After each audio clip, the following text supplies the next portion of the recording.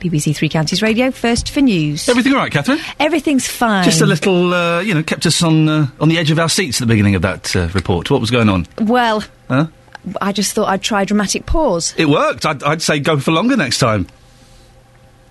OK. That was awkward. Morning.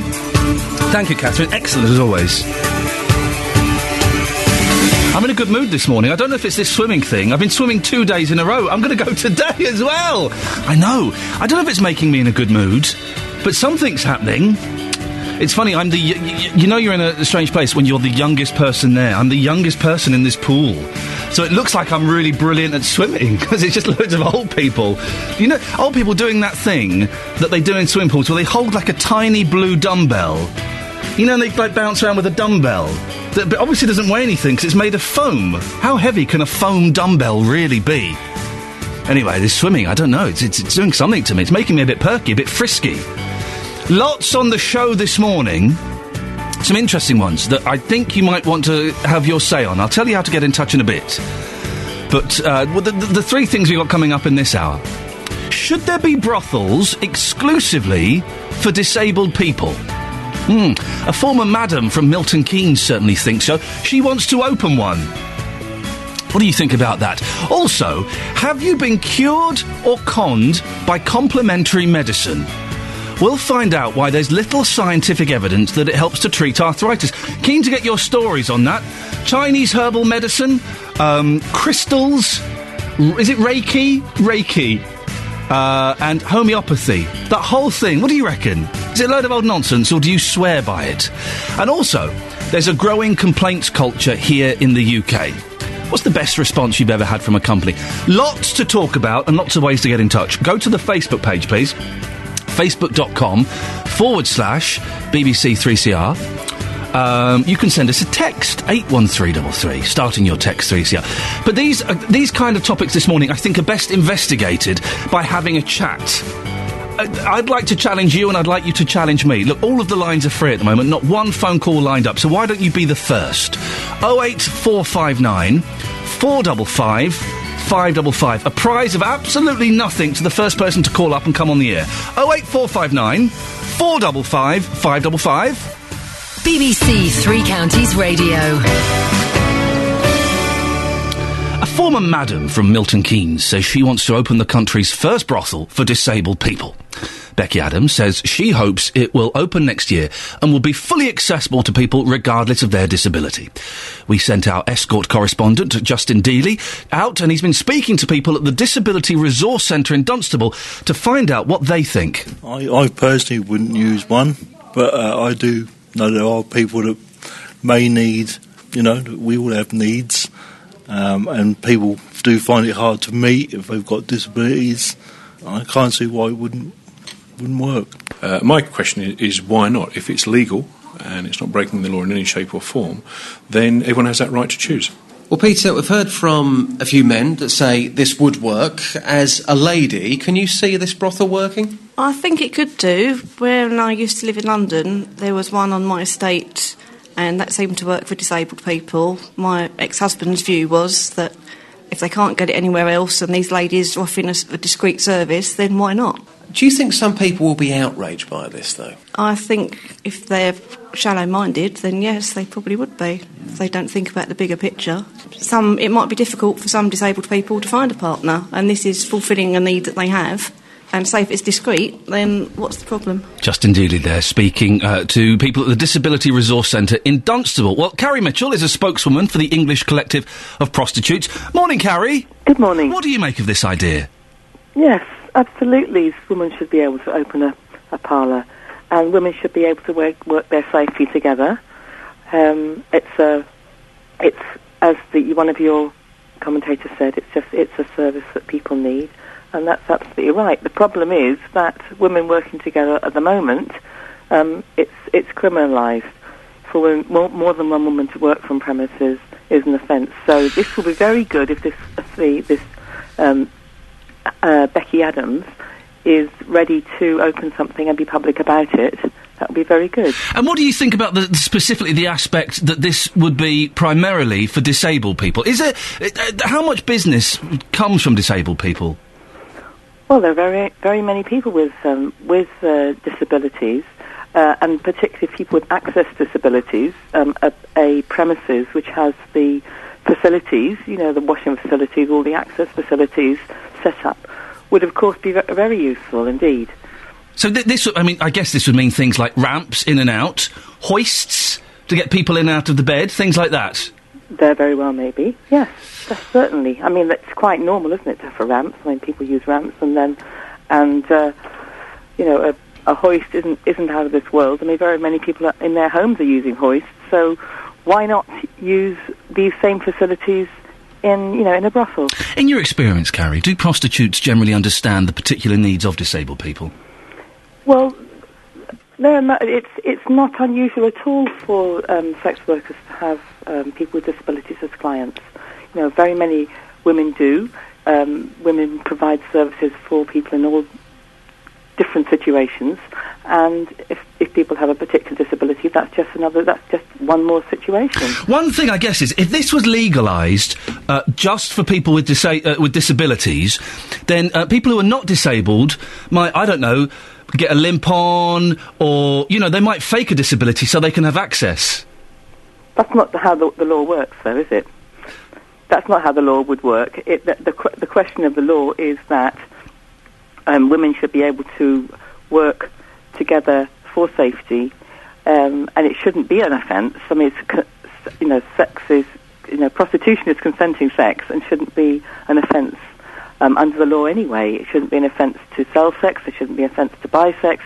It's just consenting sex, and that's how it should be. How do you think people living in an area like Milton Keynes, where this is planned, would feel about this kind of establishment opening? Or do you not care about how they feel? Well, our experience is that most people feel that, are not concerned. I mean, there are very many brothels, really? Parlours. Yes, absolutely. I would have thought that most people would have been concerned if there had been a brothel opening in their street. There are very many brothels in very many high streets. Really? And people are not concerned. I'm so naive. You are. I am naive, Carrie.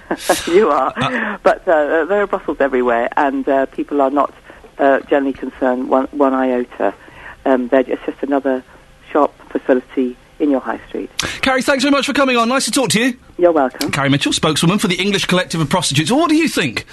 Dear listener, I want to hear from you. Do you think there should be brothels exclusively, and let's try and stay on that track if we can, exclusively for disabled people?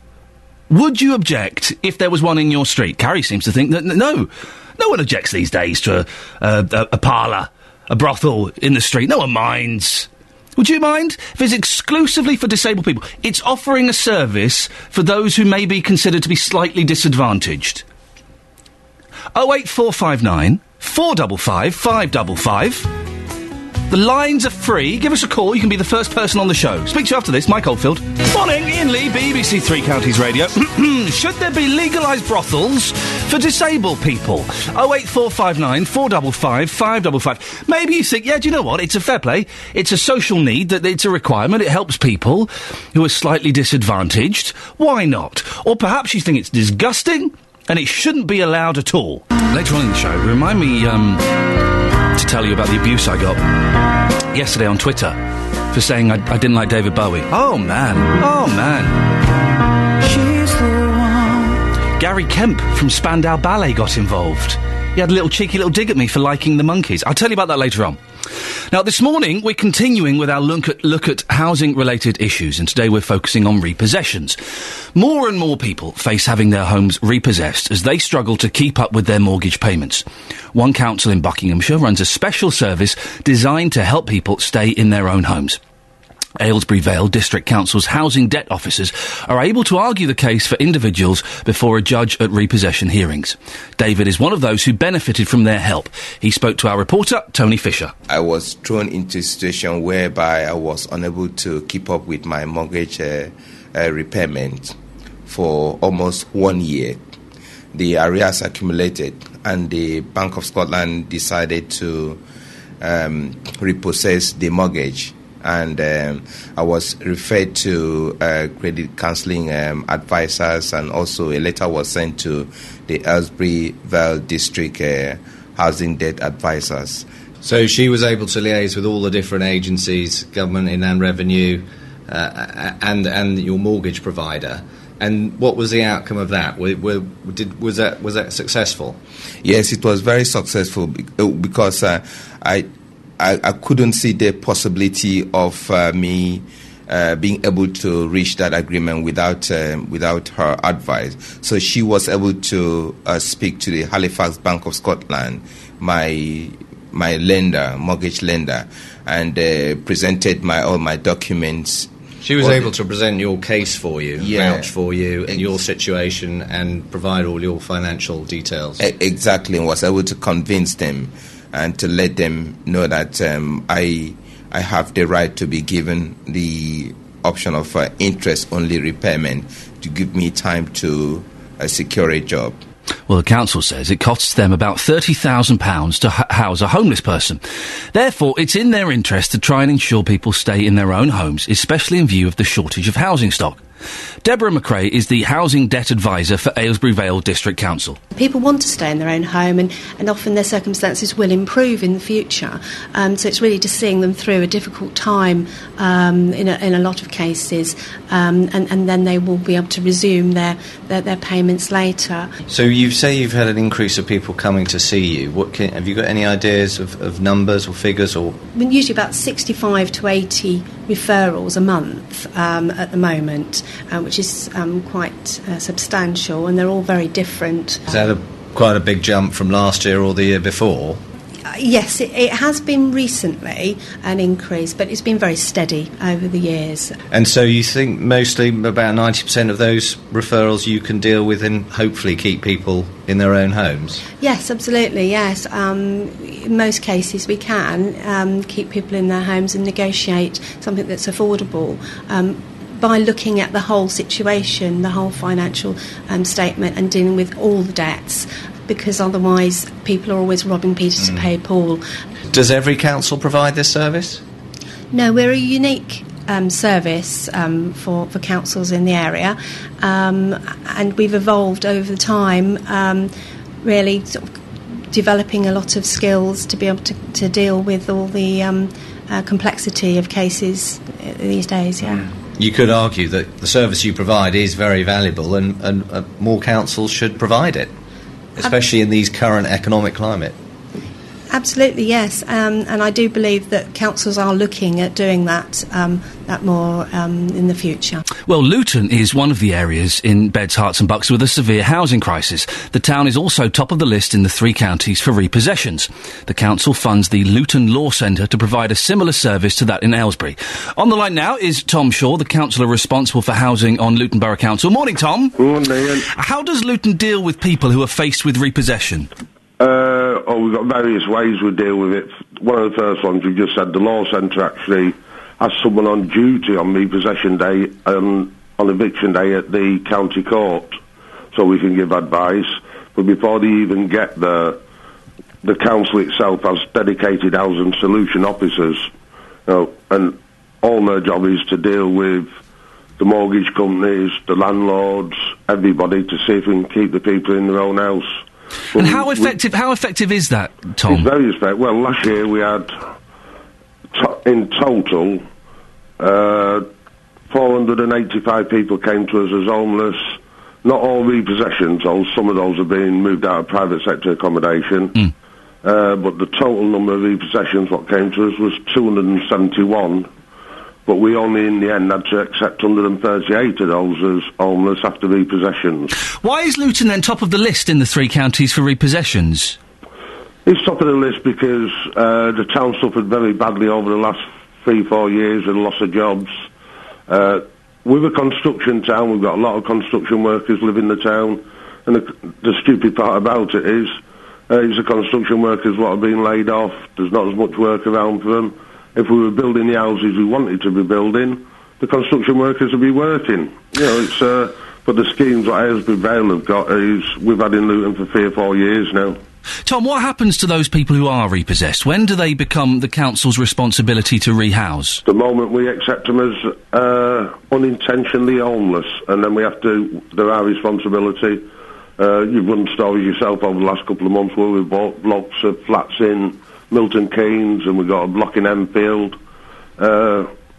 we're pretty proud on Christmas Eve in Luton we only had one person in bed and breakfast, and that was an elderly person what she needed a special care home, and we managed to get her in one on Christmas Day. Fantastic. There are some people who might say, when it comes to repossessions, that it's the individual's fault for taking on a mortgage that is risky at best. How much to blame are the individuals, and how much to blame are the mortgage providers? The mortgage providers used to be fair to everyone, used to be to blame when they used to give mortgages out at 3.5, 4 times a person's earnings. But it's like, take the Vauxhall site at the moment where it's gone down to single working now. 300 people have gone. How can you blame those people? They've lost their job. If they can't pay the mortgage, now you won't get it. It's very rare that for your benefits you'll get your interest payments. That's why we've had to do we've put a rent deposit scheme into place now, where people what have been either repossessed or evicted can actually come to the council, and we'll give them the deposit, or lend them the deposit to move into the private sector, so they don't become, dependent on bed and breakfast or temporary accommodation. Tom Shaw, I appreciate your time. Tom Shaw there, the councillor responsible for housing on Luton Borough Council. Sophie Tyler, BBC, Three Counties Radio. You right, Soph? Yes, thank you. Yeah, how do you get into work? Do you get the trains, or do you drive? What route do you use? I cycle. You cycle? Yeah. And how was the traffic this morning, all right? It was crazy. It was crazy, because I thought you started at sort of 6, and yet you weren't there. We had James, and it was all a bit... Was everything all right? James just really, really wanted to talk to you. OK, so there was... You weren't late for work or anything? OK, my alarm didn't go off this morning, but luckily I live very close. Your alarm didn't go off? Honest, my phone died in the night, and that's what my alarm You can't use your phone as an alarm. Use an alarm as an alarm. I don't wake up to them.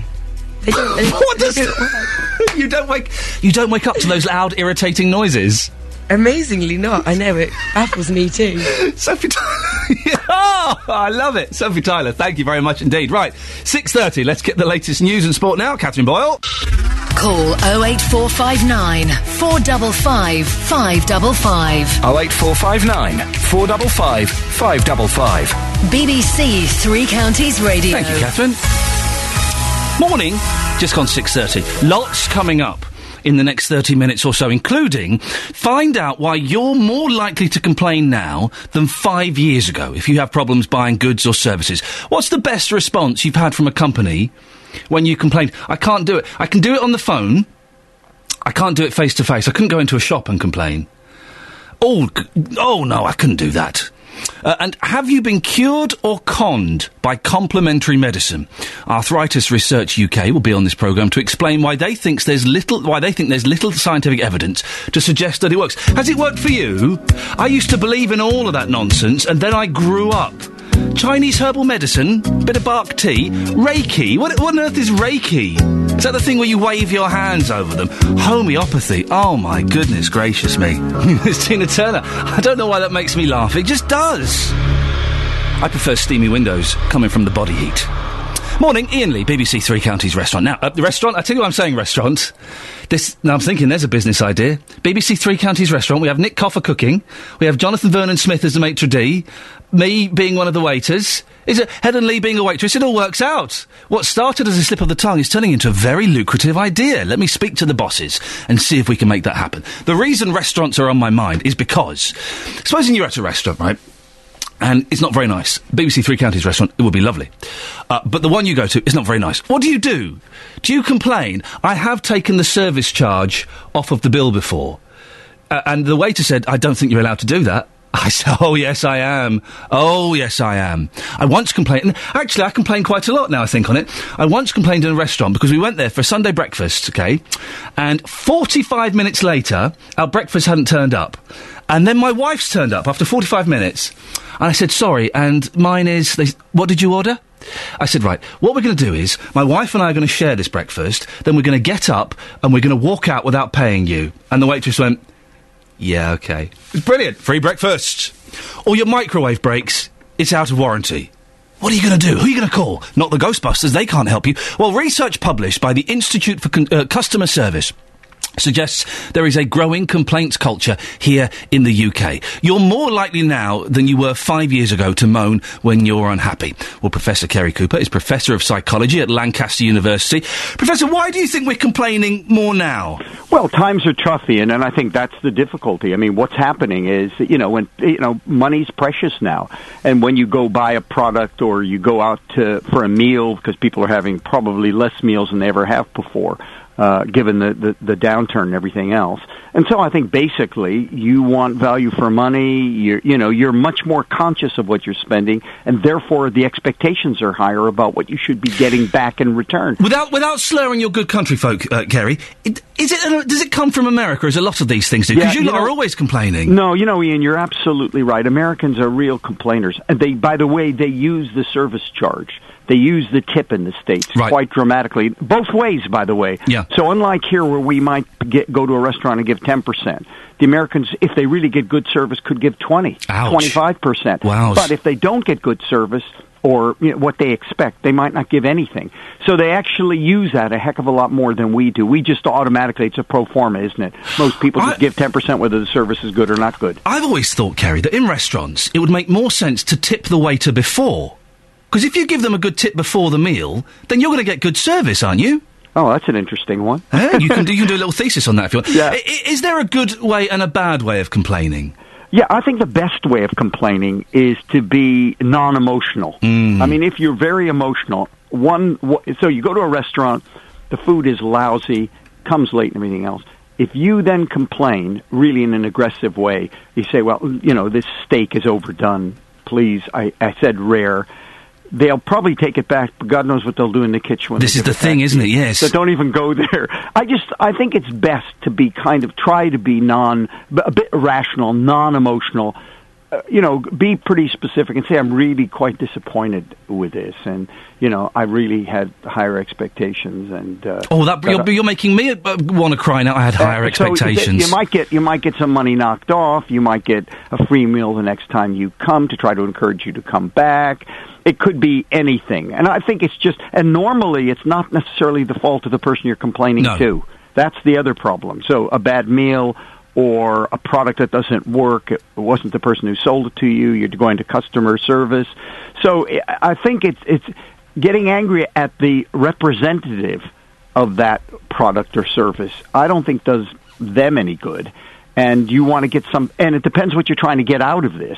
And if you're trying to get something out of it, like you want a better meal the next time, you want the warranty to be honored, you want whatever you're looking for, the best way to do that is to be, I know you're feeling emotional because you're angry at not getting what you expected to get, but it's better to be just calm yourself down, be a bit rational, think to yourself, in a sense, what do I want to get out of why I'm complaining?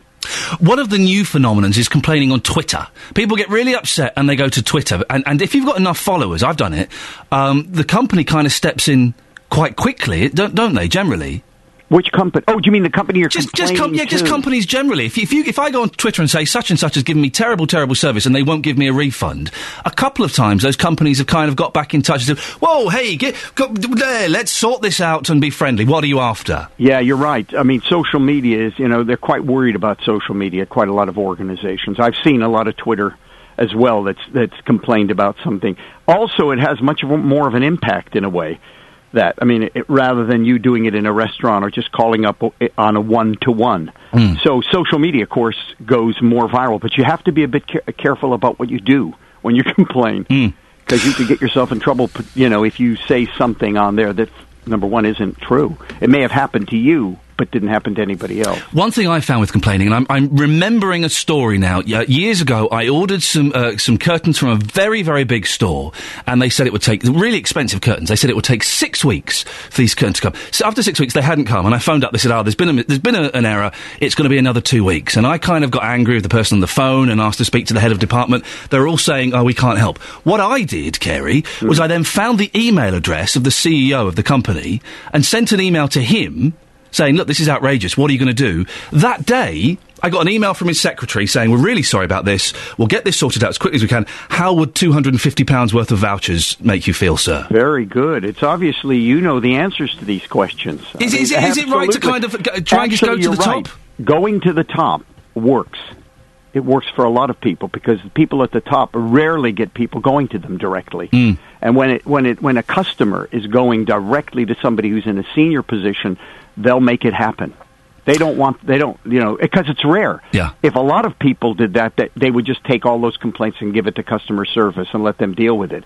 But when a few people do it, it can be very powerful. When was the last time you complained, Kerry? I can't remember the last time I think I've been anglicized. Oh, really? You know what I mean? Yeah. Although I must admit it is changing. I am seeing it change now in the UK, and I think it's all about now people not having as much money, a bit frustrated, and also we lead such frenetic lives that we want things like the Americans have always done now. Instantly, we don't want it. We want it instantly. We don't want it yesterday. We don't want it in 6 weeks' time. We want it now. Isn't that true? Yeah. And people are actually saying, when a retailer says to you, listen, that's going to take 6 weeks to come. I'm surprised you waited 6 weeks. Most people would say, thank you very much. Yeah. I'll go somewhere else. Kerry, listen, thank you very much. Professor Kerry Cooper, Professor of Psychology at Lancaster University. Fascinating. He's right, we do want it now, don't we? That patience. Well, yes, you'll have your sofa in 2 months' time. Well, can we not have it by Friday? That patience thing is gone. When was the last time you complained, dear listener? And what was the best result? My best result was with the curtains. £250 worth of vouchers for a very big store. Bought myself a dining table and 2 chairs to go with it. Wonderful. I couldn't believe my luck. 08459 455 555. Tips for complaining and the best result you've ever had for complaining. Someone I'd never complain about, even when she's late. Sophie Tyler in The Travel. Now, I'm sure lots of you out there have got experiences of complementary medicine. Maybe some of you have tried it out of desperation, maybe you've always believed it. Has it worked for you? Or did you find it a complete con? I indulged, I used to believe in it a long time ago. Cards on the table, I think it's a load of old guff, to be honest. Reiki, homeopathy, that Chinese herbal nonsense. I don't want to diss, 1.6 billion people, but your medicine's rubbish. Well, a report shows that there's little scientific evidence to prove it works, particularly when it comes to arthritis and back pain. Arthritis Research UK carried out the research. Their medical director, Professor Alan Silman, joins us now. Good morning, Alan. Good morning. How did you assess the effectiveness of the treatments? Well, what we did is we looked for any report that had been done where they had attempted to show that the treatment was more useful, for example, than either standard treatment or doing nothing for a whole range of these different therapies in a variety of different forms of arthritis. So we really scanned to find every single report that had been done on their effectiveness. So you're looking at all kind of different aspects of arthritis. What treatments did you look at? Oh, well, we looked at a whole range. We looked really at anything where a patient or a family could seek out treatment themselves from a complementary practitioner. Could be osteopathy, chiropractor, acupuncture, aromatherapy, yoga, tai chi. There was a very, very large number of people out there who are advertising their wares. Now, isn't that interesting? Because I don't believe in any of this bunkum. I wouldn't consider osteopathy to be alternative medicine. And I use that, and it works for me. Oh God, I'm a hippie. Well, I think the term alternative medicine tends to refer to those treatments that are sought out by the patient that are perhaps not offered through the conventional healthcare via your general practitioner or what have you. Although, for example, some, like acupuncture in particular, are now coming into mainstream use. I think one of the other things about these alternative therapies is often we don't know why they work. Patients often tell us they feel better, but from Arthritis Research UK really doesn't understand why they work. And if we don't know why they work, then obviously we have some suspicion and want to really know the details of how effective they are before we can tell patients, because I think the important thing here is that patients have the knowledge to make the right decisions and are not just responding to something that somebody else has told them. So, Alan, are you saying that in the research that you sifted through, you found that some of these treatments did work, but you're discounting them because you don't understand how they work? No, I think we started off, because we didn't understand how they worked, we wanted actually to find out whether they did work in trials. And even if we don't understand how they work, for example, acupuncture, if that there is strong evidence that they do work, then we're happy to accept it. However, if, for example, something like aromatherapy, there's no biological, practical reason why it should work, then it makes sense to see whether in practice it does, and if it doesn't, then we can advise patients accordingly. Did any of these complementary medicines have any significant effect on arthritis? Oh yes, there were quite a few. Interestingly, acupuncture does seem to be quite effective in reducing pain. Wow. Yoga is useful, for example, in back pain. Even something like relaxation therapy. But often these treatments may not be because of the treatment itself, but because, for example, the patient who's taking the treatment believes it's doing them benefit, they feel good about it, and that feeling good process helps to reduce their pain. Now, we could call this the placebo response. We could call it a non-specific effect of having the treatment, but if it's reducing pain, maybe that's important. There are some people who, fans of homeopathy in particular, who give it to their dogs, and they say, well, it can't be the placebo effect because it's made Fido feel better, so it must really work. Yeah, I mean, I think we do have to be careful here, and I think that's why it's important to look at evidence from well-conducted research studies where they've looked at a large number of patients, done the proper comparison and the proper appropriate methods.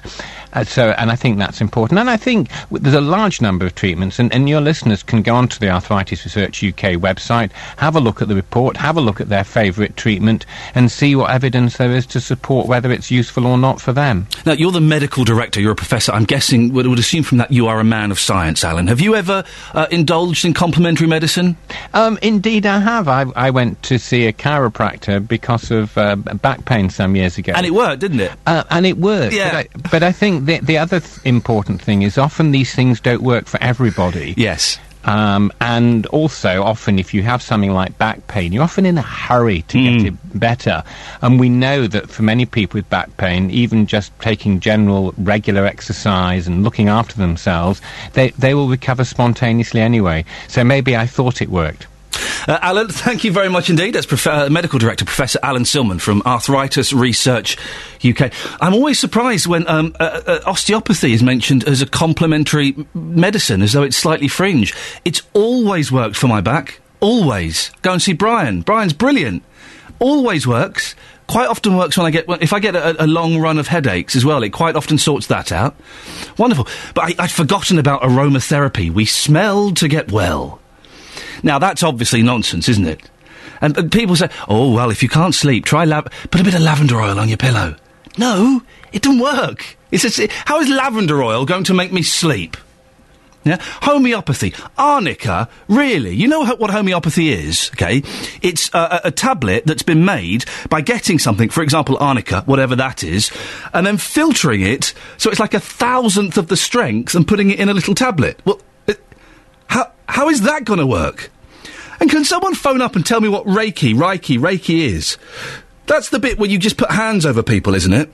It's all complete and utter acupuncture. I've had acupuncture. It flipping hurts. Those needles, it won't hurt. Yes, it will. It's a needle going into my calf muscle. It hurts and it does nothing. BBC Three Counties Radio, first for news. You made me laugh. I forgot about copper and magnetic treatments. I've got a Greek aunt who's bonkers, and she has this bracelet that's like magnetic, right? And she goes, no, it works. It makes me stronger, okay? So really? She does. She takes it off, and then she goes, right, push my arm down, and you push her arm down really easily. Then she puts it on, and she goes, right, now try and push my arm down. And it's a little bit harder, because what she's doing is she's tensing her arm. But you, Mark, they worked for Wonder Woman, didn't they? They did work for Wonder Woman, yes. Thank you, Catherine. Morning, this is Ian Lee, BBC Three Counties Radio. Lots for you to get involved with. We've got a couple of lines free. I will give you the details in a minute, so sit tight. Some of the things we're talking about in the next hour include: should there be brothels exclusively for disabled people? A former madam from Milton Keynes certainly thinks so. She wants to open one. We'll be speaking to her in the next few minutes. You heard me talking there about complementary medicine. Have you been cured or conned? Well, there's little scientific evidence that it helps to treat arthritis. What's your experience? Reiki? Copper and magnets? Aromatherapy? Oh, you don't, do you? Homeopathy? Chinese herbs? No, none of it works. And there is a growing complaints culture here in the UK. What's the best way of complaining? And what's the best thing you've got? Because you complain. I got 250 quid's worth of vouchers for a high street store. Beautiful. You can go to Facebook and have a little argument with some people there. Facebook.com/BBC3CR. You can send us a text, 81333, starting your text 3CR, or you can give us a call, 08459 455 555. BBC Three Counties Radio. A former madam from Milton Keynes says she wants to open the country's first brothel for disabled people. Madam Becky hopes to open the facility next year and says she would employ prostitutes who understand the needs of disabled people. I'll be talking to her in a couple of minutes. But first, BBC Three Counties brothel reporter Justin Dealey has been speaking to disabled people about this. Morning, Justin. Yes, hello, Ian. Where exactly have you... Sorry. I realised it wasn't the most glamorous. Yeah. Where exactly have you been and who have you been talking to? Well, some very interesting views coming in. I'm in Dunstable this morning. I've been talking to people at the Disability Resource Centre in the town about these plans for this disabled brothel, and this is what they've had to say, Ian. I think it's a very brave step for her to take, and I think it's one to be congratulated, although I wouldn't want to be trying to sort out the legalities of it personally. You know disabled people who have used prostitutes in the past. What was their experience like? I think a lot of it was very positive, although clearly, often, they may well have been involved with street girls, where, frankly, the experience wouldn't have been very good. But there were a lot of them who would have said to me, I've had guys say to me, they developed quite a long-term friendship with them, where it was a business relationship, but where their needs were well met. And, if that solved their frustrations, then I can fully understand why they did it. We're being quite detailed with our conversation here, but you talk about these needs. This brothel we're talking about here, if it had disabled access, you would presume people would use this, and this would clearly work. Presumably it would. It'll be interesting to see how they will market it and how the public will react to it. One hopes the public will quietly accept it, as they do so many other brothels throughout the United Kingdom, but one has to wait and see. I personally wouldn't use one, but I do know there are people that may need, we all have needs, and people do find it hard to meet if they've got disabilities. I can't see why it wouldn't work. And lastly, a word with yourself, sir. You actually know somebody who's booked a prostitute for their disabled son. They've actually made that call, haven't they? Yes, that's correct. The parents felt it would benefit his continuing growth. He was a fairly young lad, around about 19, 20, and they paid for an escort to spend some time with him, like I say, to give him the experience of a sexual relationship. That's Justin Dealey talking there. Well, we're joined now by Mick Scarlett, who is from Luton and campaigns for disabled people's rights. Morning, Mick. Morning. We'll come to you in a second. First of all, though, I want to speak to Madam Becky, whose idea this is. Morning, Becky. Good morning, Three Counties. How are you? Very well, thank you very much. What prompted you to come up with this idea? Well, obviously, as you know, I've run houses of ill repute for many years. And we had disabled customers, of course, and we did our best for them, and they went on their way. But it wasn't until my book was nominated for the Erotic Awards. And the Erotic Awards are run by the Outsiders Project. And the Outsiders Project are a group that help disabled people find romance or sort of sexual partners. And getting involved with the Outsiders Project, I suddenly realised that even after sort of 20 years in the sex industry, I knew very little about how difficult life was for people with disabilities. And I was quite ashamed of myself and very, very humbled. What kind of response, Becky, have you had from disabled people about this idea? Oh, hugely positive. Hugely positive. I mean, bearing in mind that already there is a not-for-profits organisation that I run that finds sex workers for disabled people already, and that has been going for some time. So it's not a completely new thing. Becky, let me speak to Mick. Mick, how do you feel hearing about this? Well, it's quite difficult, really, because I do find the whole subject quite annoying. I think it's really sad that, yet again, we're focusing on the tiny number of people who are both disabled and who may want or feel they need to use the services of a prostitute to fulfil a need for a sexual encounter. I think what's really sad is that the majority of disabled people don't and will never want to. I think what was funny is you went to that place in Dunstable and you talked to all those people and they all said, I wouldn't do it, but I know someone that might. Yeah, friend of a friend. Yes. No one wants it, and I think the thing is yes, there are people out there who have a life experience that means that they don't have the chance, and that's more to do with the attitude of society and also the confidence that they feel about this subject. But Mick, we heard there from the fella talking about his friends. They've got a 19-year-old lad. I hope you remember what it's like to be 19. You're full of raging hormones, and and if he's unable for whatever reason to get a relationship, then that it's a positive service, isn't it? Hiring someone who can perform that specific need to help that lad along. See, the thing is surely the majority, not the majority, but there is quite a large number of 19-year-olds who also aren't disabled and find it quite difficult to find a sexual partner. And so what, is that just saying that it's the answer for everybody? Or is it just that only disabled people are just so tragic and unattractive that they have to use a prostitute? So, Mickey, it sounds like that's what it does, is it creates this impression that disabled people in some way are so unattractive that they have to use prostitutes, and so it's all right for them to do that, and it's all right to start up brothels for disabled people, and that it damages the way society thinks about disability. Becky, you're damaging society's views on disability. Well, that's a very interesting point on the thing. I think that, obviously, from my point of view, even if you're fabulous and a very well-paid footballer, people from all walks of society use prostitutes, and obviously I have my own views on that, having been in the business.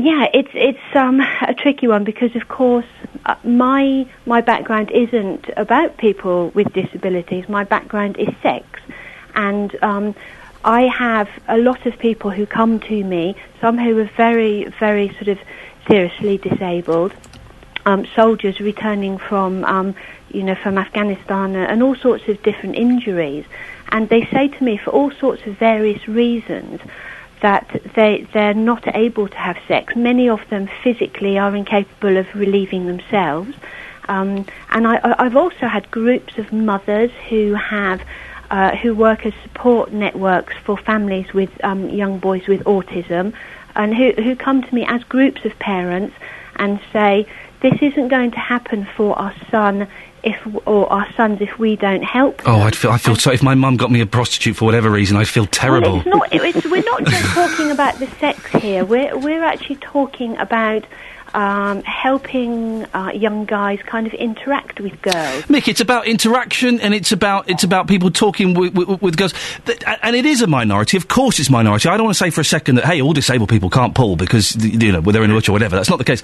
But there is a minority that are so severely disabled, isn't there, Mick, that they can't go out and interact on a social level. See, I don't agree. I mean, I've got loads of friends who are, severely impaired with disabilities that mean they can't speak or that they can't dress or they need help all day with personal care, who have gone out and formed happy and loving relationships with people. And the thing is, it's to do with confidence. When you're a young disabled person, you're growing up, you live in a world where every time anyone mentions disability and sex, the subject of prostitution pops up. And they always say, well, it's only for the severe ones, the ones that have the problems, those ones. Yes. Then when you're one of them, you think, well, that's it, I'm never going to form a relationship. It destroys your own emotional confidence. So then when you are 19 and you're ready to go out into the world and you think, it's already too late. You already think, I can't have a relationship. And I'm not saying that there aren't people out there, but I'm as a campaigner, I campaign to make the world a better place. And so, obviously we're talking I would like to make the world perfect, and some, other people will sort of look at the world and say, this is how it is now. And I just think that it's all right to say, one day we'll live in a world, this is the way it is, but I don't think that it's a really legitimate reason to say, well, I'm going to open a brothel especially for disabled people, as if there's this huge market.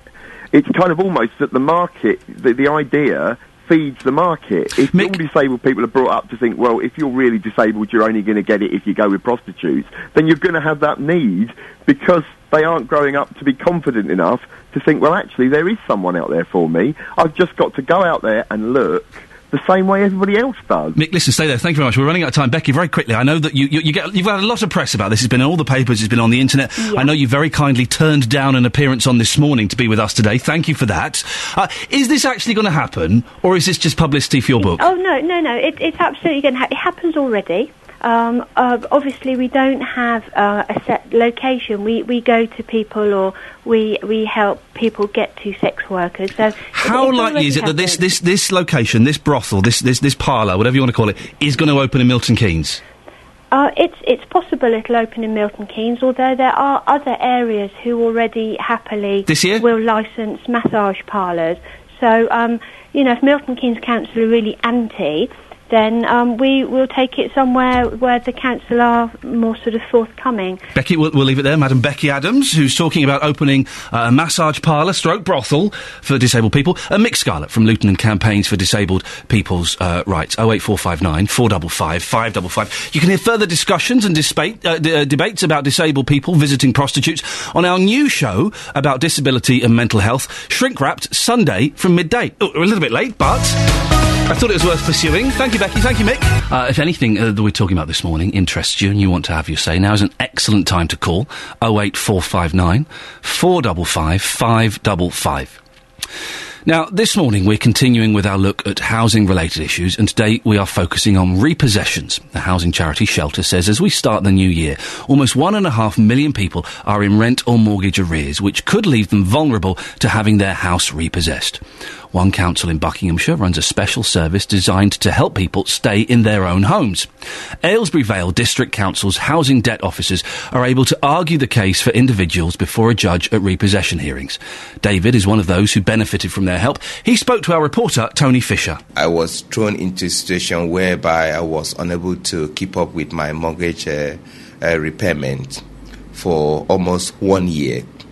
The arrears accumulated, and the Bank of Scotland decided to repossess the mortgage. And I was referred to credit counselling advisors, and also a letter was sent to the Aylesbury Vale District Housing Debt Advisors.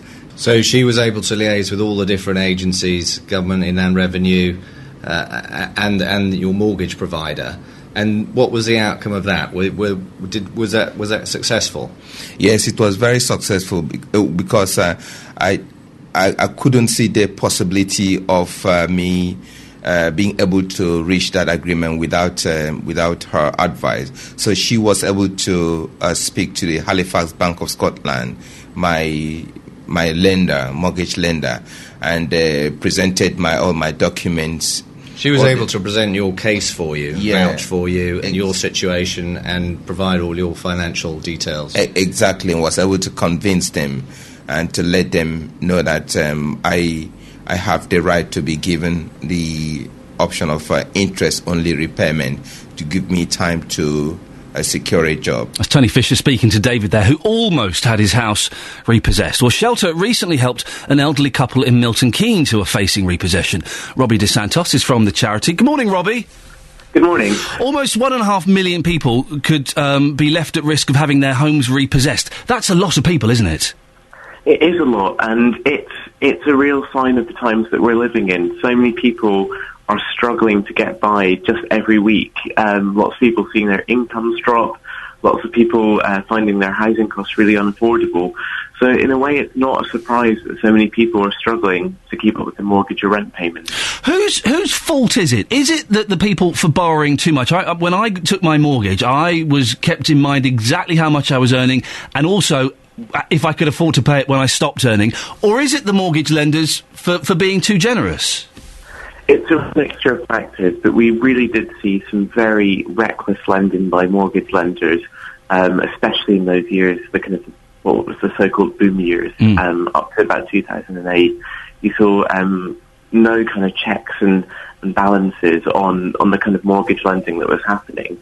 And so lots of people could just borrow huge amounts of money that they could never afford to pay back, and the lenders should have known that. What sort of things can Shelter do to provide assistance for those who face losing their home?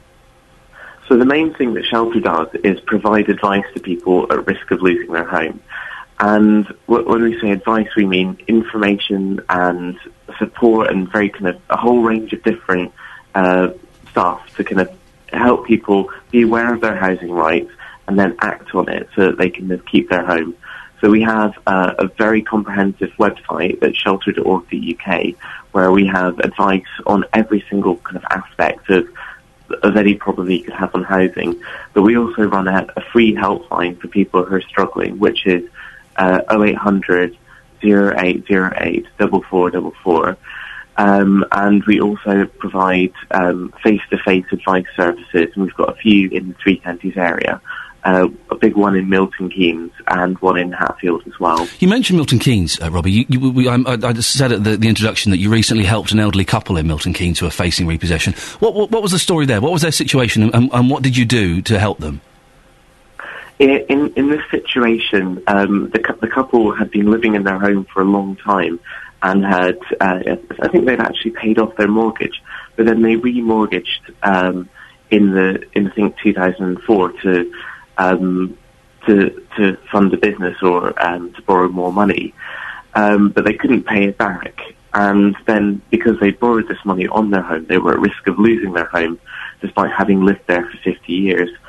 So this couple came to Shelter, and we gave them advice and told them to, and supported them through the process of applying for what's called the Mortgage Rescue Scheme, which is a local council-run scheme to help people keep their home.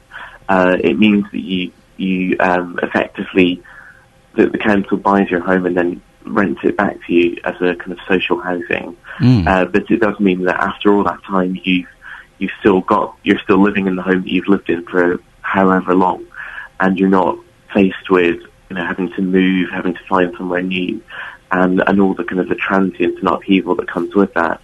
And if you've been living there for 50 years, you're really not going to want to move. Some councils, Robbie, we've discovered, do provide assistance, and some don't. Do you think they all should? I mean, it's really important that there is a proper housing safety net, so that if something does happen, and as you know, 1.5 million people are struggling at the moment, that there is support there for them. It's worrying that councils are cutting back on these schemes. But there are other ones out there. I think the person that you were speaking to before was using the support for mortgage interest payment, which is a national scheme, and that means that you can, if you are struggling to keep up with your mortgage payments, you can convert to an interest-only mortgage and get support for those interest payments. So that can help you keep your home as well. So there is a range of things out there. But the most important thing is that people come to somewhere like Shelter and get advice as to what support they can get. Is the number of people that are coming to you going up, Robbie? Yeah, yes, it is. We're seeing huge volumes of people coming to us, and especially in the last few months. At the moment, there's big changes to the housing benefits people receive, and that's driving a huge amount of people to us because it is really affecting the people's ability to pay for their home. But we're also seeing homelessness rising for the first time in 10 years as well. In the last 2 years, it's been rising after a decade of decline. So we really are living in very tough times. And my advice to anyone would just be, if you're struggling, don't bury your head in the sand. Come to Shelter because we can help you get through your problems. Robbie DeSantos from Shelter, thank you very much indeed. The BBC in Beds, Herts and Bucks. This is BBC Three Counties Radio. So I said yesterday on Twitter that David Bowie released his new single yesterday, and the internet, I need to say something vulgar then, got very excited. Oh, he got very excited. Everyone on Twitter, oh, Bowie's back. Oh, David Bowie. Oh. And I said on Twitter, David Bowie, calm down, Twitter. It's only David Bowie. He's only done 2 good songs, Changes and Dancing in the Street. Well, the backlash was incredible. I was getting abuse. I was getting people swearing at me. Some guy said, yeah, that's rich, coming from the poor man's Chris Morris. Oh, well done, a reference to something I did 12 years ago. It was awful. Gary Kemp from Spandau Ballet had a pop at me. He had a pop at me. I've got more followers than him on Twitter. He's got about 9,000, I've got 34,000, so I'm more popular than Spandau Ballet. I'm more popular than Gold. I am, and that was a number one, so I could have been a number one. It all kicked off, it got very, very nasty, and in the end I calmed everyone down by saying, look, I don't like the same pop star as you. That's it. I'm not 12, and this is not a playground. Now go away. Isn't it weird that the whole world yesterday went Bowie crazy, Bowie fever? It was on Sky News, it was on BBC News, it was on Radio 4, everyone.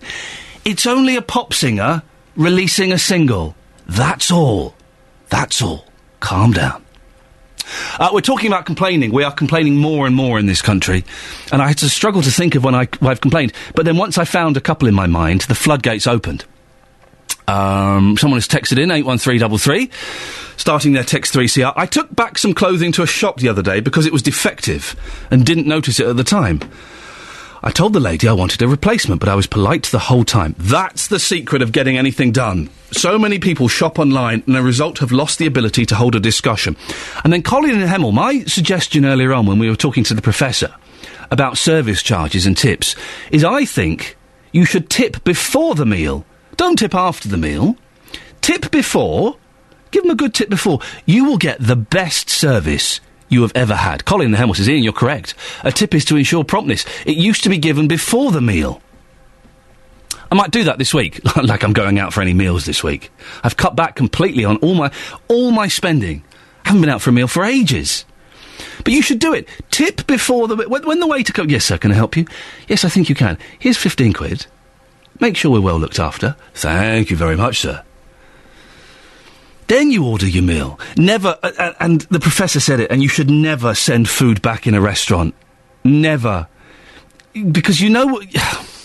Some of those chefs are dirty. You don't know what they're going to put in there. What are they going to rub on your steak? It's a sauce, and it's a sauce that you don't want. Or they get up to all kinds of mischief. If you've worked in a kitchen... Phone up, you can be anonymous. What have you done when someone sent back their food? I've heard stories. And it's been announced that the disgraced cyclist Lance Armstrong, stripped of his 7 Tour de France titles because of doping charges, will give a primetime interview on US television to Oprah Winfrey next week. And that's your latest news and sport. More from me at 8 o'clock. She's no Luke Ashmead or Jonathan Vernon-Smith, is she? She certainly is not. They would give him what for? They wouldn't have had Tom Cruise bouncing on their sofas, that's for sure. Jonathan would have told him off. So do you do that at home? Get down. Thank you, Catherine. On FM, AM and online. He would have done. BBC Three Counties Radio. JVS would have had stern words with Tom Cruise bouncing around on the sofas and the chairs. Jonathan is back next week, I believe. David Prever is filling in for him this week and doing a superb job, but JVS is back on Monday, I think, if this holiday ever ends. Coming up, excuse me, in the next 30 minutes, the government is to announce that low-risk offenders will be supervised by the private sector on a payment-by-results basis. We'll have a preview of that announcement next. A report claims there's a lack of evidence to prove complementary therapies work. Have you ever used them? Reiki, aromatherapy, copper and magnetic treatments? 08459 455 555. And also, we have a little treat for one of our favourite reporters here on BBC Three Counties Radio. 08459 455 555 is the telephone number if you want to give us a call. The government is announcing plans to overhaul the probation service. The idea is to transfer much of its work to private sector companies and voluntary bodies. Ministers hope that there'll be significant savings, but the Probation Officers Union, NAPO, believes public safety will be compromised because fewer staff will be employed. Well, our reporter Simon Thompson has got more details. Good morning, Simon. Hi, Ian. Good morning. Morning. How common is reoffending amongst former prisoners? Well, sadly, it seems very common. In 2011, a record number of offenders sentenced for serious crimes were found to have committed previous offences. Some 90% of those, in fact, who were sentenced across England and Wales had offended before, and almost a third had committed or were linked to 15 or more crimes. Now, it seems, Ian, the government's turning to the private sector to try to cut those reoffending rates. What's the Justice Secretary proposing? Well, at the moment, the Public Sector Probation Service, through its 35 trusts across England and Wales, manages most, or if not all, released prisoners and people serving community sentences. What Chris Grayling's proposing is to shift responsibility from the probation service to the private sector for some 200,000 medium and low-risk offenders. So private companies and charitable bodies and other public bodies, if they so wish, could bid for probation contracts, and they'll be paid according to their results in cutting reoffending. So if they don't achieve results, they don't get paid. Now, the Public Probation Service will continue, but their focus will shift to the 50,000 high-risk offenders, including all serious violent and sexual offenders. As well as that, the Justice Secretary also wants to see everyone who goes through prison, including those on short-term sentences under a year, given rehabilitation. At the moment, if you're serving less than 12 months, it's voluntary. And these proposals will also go through a very short 4-week consultation period, so he obviously wants to act quickly. And how is the government promising to back the changes?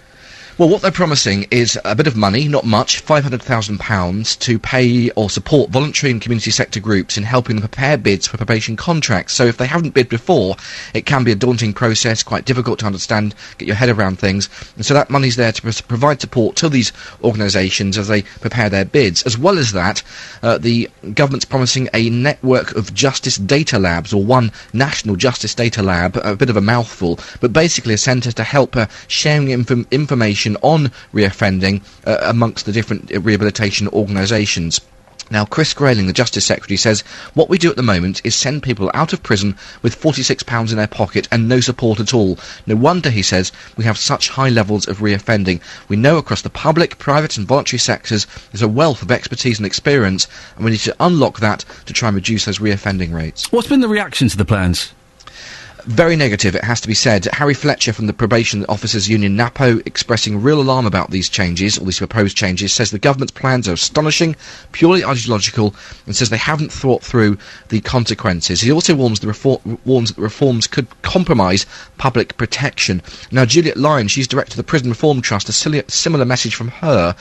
She says, why not build on the success of joint work by probation, police and voluntary organisations, for example, where they have worked with offenders, they've managed to, on the probation service schemes, they have managed to actually cut reoffending to about 35%. And she says, why not focus on the work that's already been done rather than try and break up the probation service and put the public at risk, she suggests. Simon Thompson, thank you very much indeed. Call 08459 455 555. 08459 455 555. BBC Three Counties Radio. Now, we all love a little bit of Justin Dealey, don't we? He's one of the greatest assets that this station has, and I mean that genuinely. I think he's a breath of fresh air, and I think he's a fantastic broadcaster. Justin, I could never say it to your face, but I can say it over the airwaves like this. Oh, Ian, I love you too. Good morning to you. Good morning to you. But I'm not the only person that loves you.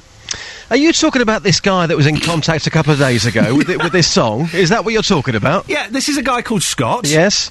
He's a friend of mine. I know him, and he is a huge fan of yours. Genuinely, there is no sarcasm. There is no irony. He genuinely thinks you're brilliant. Okay, bless him, he needs to get his ears syringed. No, he does. He thinks you're funny. He's a bit of a geezer like you, Just. Yeah, bit of a geezer. One of the boys. And he keeps texting me photographs of you. But also, he's taken it one stage further. He's written a song. He sent me a recording of the song. Would you like to hear it? Yes, I'd like to hear it. I'm slightly concerned, but I would like to hear it, please. It's called I Love Justin Dealey. And it goes like this. 1, 2, 3. I love Justin Dealey from Beds, Hearts and Bucks. He's got a lovely honest voice. Even though I love him, guess I'm out of luck. 'Cause he's just one of the boys. But I'm gonna make him love me, gonna make him care, gonna run my fingers through his hair. You don't love me, Dealey, but I love you, and I know exactly what to do. Gonna wait until you're after somebody new, then I know exactly what to do. Gonna take you to my favourite record fair, gonna buy you every record there. I love Justin Dealey from Beds, Hearts and Bucks. Beds, Hearts and Bucks. Yeah. Oh, I like that. Thank you, Ian. Oh, it's made me giggle so much. I love the bit about the record fairs because he's got me spot on there. He knows you. Would you be impressed if he bought every record there for you? Yes, I would be. I'd be very, very impressed. Very impressed indeed. Now, how do you find that? He was worried that you might find that a little bit scary and consider it bullying. Yeah, it's just slightly creepy. But it's nice. He's got a good voice. And the song makes perfect sense. You know, running his fingers through my lovely soft blonde hair. He's got a point. Justin, you're a good sport. I'll speak to you later on. Thank you very much indeed. Across Beds, Hearts and Bucks, this is Ian Lee on BBC Three Counties Radio. Dear, oh dear, oh dear. I was toying with the idea of getting Scott, who wrote that song, on, and I just thought that maybe it could be a little bit too uncomfortable if he finally got to speak to his hero. We may play that again later on in the show. We're talking... look, this next email covers a couple of things. We're talking about brothels for disabled people after a Milton Keynes madam is suggesting that she's going to start one specifically for disabled people. Ben in Buckingham says, as a disabled person who has RP, I don't see any problem with a brothel for disabled people, as some may find it hard to attract a partner, and everybody has needs, as they shouldn't be discriminated against. Ben then goes on to tick another box for us. We're talking about complaining. We're complaining more and more in this country. When did you last complain, and what was the best thing you got out of it? Ben says, on the subject of complaints, my dad is excellent and has had things like money-back vouchers, bottles of wine, just for making a complaint. It does pay off. As I say, I got £250 worth of vouchers for an excellent, an upper-class high street store. When I say high street store, it's not in every high street. I bought a dining table and a couple of chairs to go with it. Superb. Lovely. When was the last time you complained? And what did you get out of it? The other thing we're talking about... I've only been here 3-4 months. I think I'm beginning to get the right judgment of you. You're an intelligent bunch of listeners, OK? You are scientific, you are rational, you think things through. We're talking about complementary medicine today, and I can't believe that any of you listening to this are those wishy-washy sorts that actually buy into homeopathy, that actually think Reiki works, that go to the Chinese herbal shop on the high street. I tried all of this stuff years ago, about 25 years ago. It's all a load of old nonsense. It doesn't work. Those Chinese herbs, it's a load of bark you boil up. It tastes like licorice. And all it did was give me bad skin. Homeopathy, it's an element that's been watered down to 1,000%... No, hang on a second. 1,000th of its natural strength. How is that going to work? How is taking an arnica tablet, when there's hardly any arnica in it, going to calm you down? Aromatherapy? We smell to get well. Ugh. Crystals. Oh, dear. Magnets and copper. Now, look... I'm sure that you listening to this, you don't believe in this nonsense. You are too intelligent to buy into this guff. If you have tried it, or if a member of your family, let's be honest, your wife, it's going to be women, isn't it, that's tried this. If a woman in your life has tried any of this nonsense, could you give me a call? A couple of lines free now. 08459 455 555. The defenders of homeopathy say, well, it can't be a placebo because there are tests where they've given it to their dogs. Yeah, and how can it be a placebo? A dog doesn't know what's going on, yet the dog gets well. No, it doesn't work. It doesn't work at all. 08459 455 555. If you're a practitioner in one of these ridiculous fringe treatments, could you give us a call? I'll be generous and gentle with you.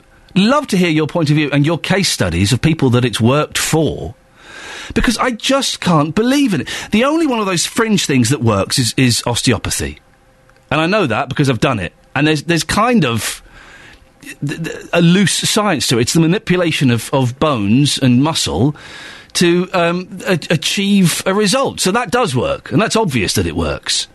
But and what is Reiki? Is that the laying on of hands?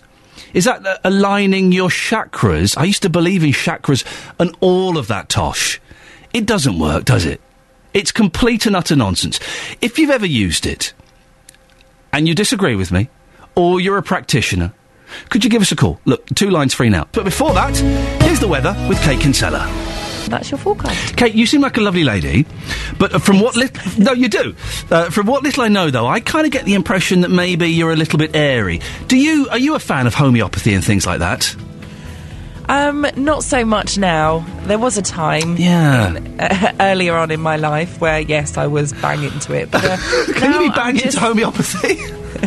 And now I don't have time now. I'm sure it's all very nice and lovely. I was banging into it when I was... I'm kind of airy. Huh?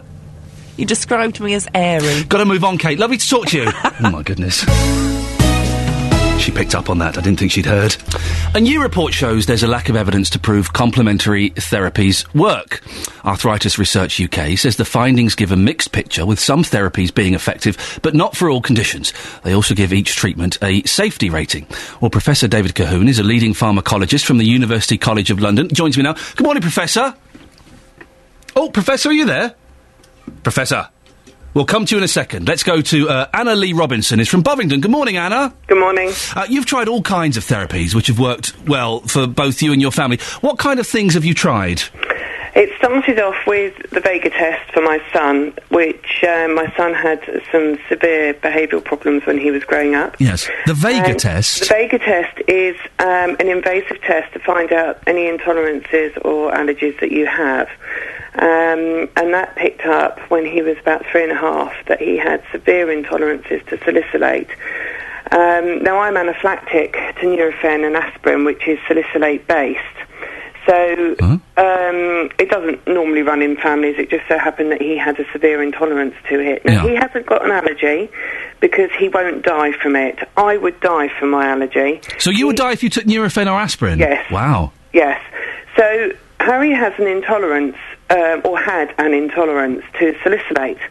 And this affected his brain, his body. He couldn't process the salicylate. Now, salicylate is a natural chemical found in all fruit and vegetables, and it's in your diet everywhere. Right. Now, through processes, we cut out all the really high valued salicylate fruit and vegetables. They had a very, very basic diet. Through the years, we progressed. We then went on to kinesiology, and that worked. Kinesiology? Kinesiology is muscle testing, and muscle testing is where the body's able to describe to the practitioner what is happening within the body. Now, when he saw the first kinesiologist, and I travelled 200 miles to see the kinesiologist, because you become connected to these people, and basically, when he was about 5.5, and I can't remember the years now, it was so long ago, he had all his baby reflexes still, which meant that he was lashing out at other children. And just so I know, we've got the professor back and he has to go in a few minutes, how did the alternative therapies help that? Basically, it stopped this lashing out. The food allowed his brain to cope and communicate properly, because when he was very young, he was unable to communicate. He could talk, but he couldn't communicate properly. Let me just go to the professor. Professor, you heard there Anna Lee talking about things like kinesiology and things like that. What do you make of all that? Hello, Professor? Hello, yes. Yes, can you hear me? Yes, I can hear you now, thank you. Excellent stuff. Kinesiology is complete and utter myth. Utter rubbish. Oh, dear, oh, dear. Anna Lee seems to have a positive experience of kinesiology. Well, I expect it just got better anyway. That's the usual case. Anna Lee? Well, if you have a son that's been diagnosed with ADHD and Asperger's, and you have doctors that actually won't help you, and the NHS actually described me when we went to actually see a consultant that it was my parenting that was the actual problem, then when you don't have help from the NHS, who are supposedly there to help and support families, then you try other measures. Professor, Anna Lee was desperate, and she wasn't getting help from conventional routes. Can you blame her for turning to alternative therapies? Well, no, not really, but there's definite evidence that kinesiology doesn't work for anything. But the reason why... Have you personally had a child that has been diagnosed with any serious problems? Have you had a child that you haven't got support for? Have you had a child that you've seen turn from a child that can't communicate that is now into mainstream school? Have you seen that? Have you gone let him answer, Professor. through that problem? Professor? I haven't had that particular problem. Exactly. My son has had problems. No, it's just very easy to be fooled. The reason that people try these quack things is largely because conventional medicine can't do anything. And it's very sad that it can't do anything, but it's the case. And things like low back pain, for example, 85% of cases you don't even know what causes it, and you can't do much about it. Acupuncture doesn't work, contrary to what Arthritis Research UK say. Acupuncture is amazing, and I've done acupuncture myself, and I haven't cost the NHS loads of money by going to and from. I go and see Beta Health Clinic in Hemel, Martin Sillerton. He saw me once for a trapped nerve in my arm. He put the needles in, and I tell you what, I never had to go back after one treatment, and I couldn't move my arm. There's evidence, only Professor. Yesterday did I send a colleague to work who's got a slip disc, who actually couldn't move her neck, and she went to see him, and after she came back, she was able to move her neck. Professor, there's evidence. There's two case studies. Oh, I've got more. My husband... Hang on, let's let him talk. Go on, Professor, sorry. Case studies are worthless. You have to have proper randomised controlled trials, and when they're done, there's 3,000 trials being done on acupuncture, and they show that it has... if you compare acupuncture with sham acupuncture, they always come out the same. If you compare acupuncture with no acupuncture, which of course is not blinded, then there's a slight advantage for acupuncture, but it's not big enough to be clinically significant. That's the facts of the matter. Everything else is people getting better anyway. Right, okay, so we go to the doctors on a Sunday night to A&E. My husband's broken his ribs. They don't do anything. They don't do anything for broken ribs. He's actually not only broken his ribs, they've splintered, and in the end we had to go and see a acupuncturist to actually get the pain relieved from his head that the broken ribs had actually caused from the fall. Then he got pleurisy because the bones had gone, it scraped his lungs, and the hospitals did nothing because there is nothing they can do for broken bones in a rib. So you tell me... That's right, there isn't anything. You're right. Yeah, but so my husband, in the end, had severe pain in his head because of the fall, and we've had to go and get the pressure released, and we were told that we had to go for an MRI or one of these big scans, but the doctor couldn't send us that night, but he thought maybe we had a blood clot on the brain, and it wasn't urgent, but we needed to go next day. But you didn't get an MRI scan with the acupuncturist, did you? That's just the NHS being pushed to it. The NHS is pushed to its limits. Pardon? The NHS is pushed to its limits. Absolutely. And I have to say, the NHS, if people like me and other people followed the alternative routes, the doctors, the professors, wouldn't have the money they have now because it's all money spinning. I've been to the homeopathist.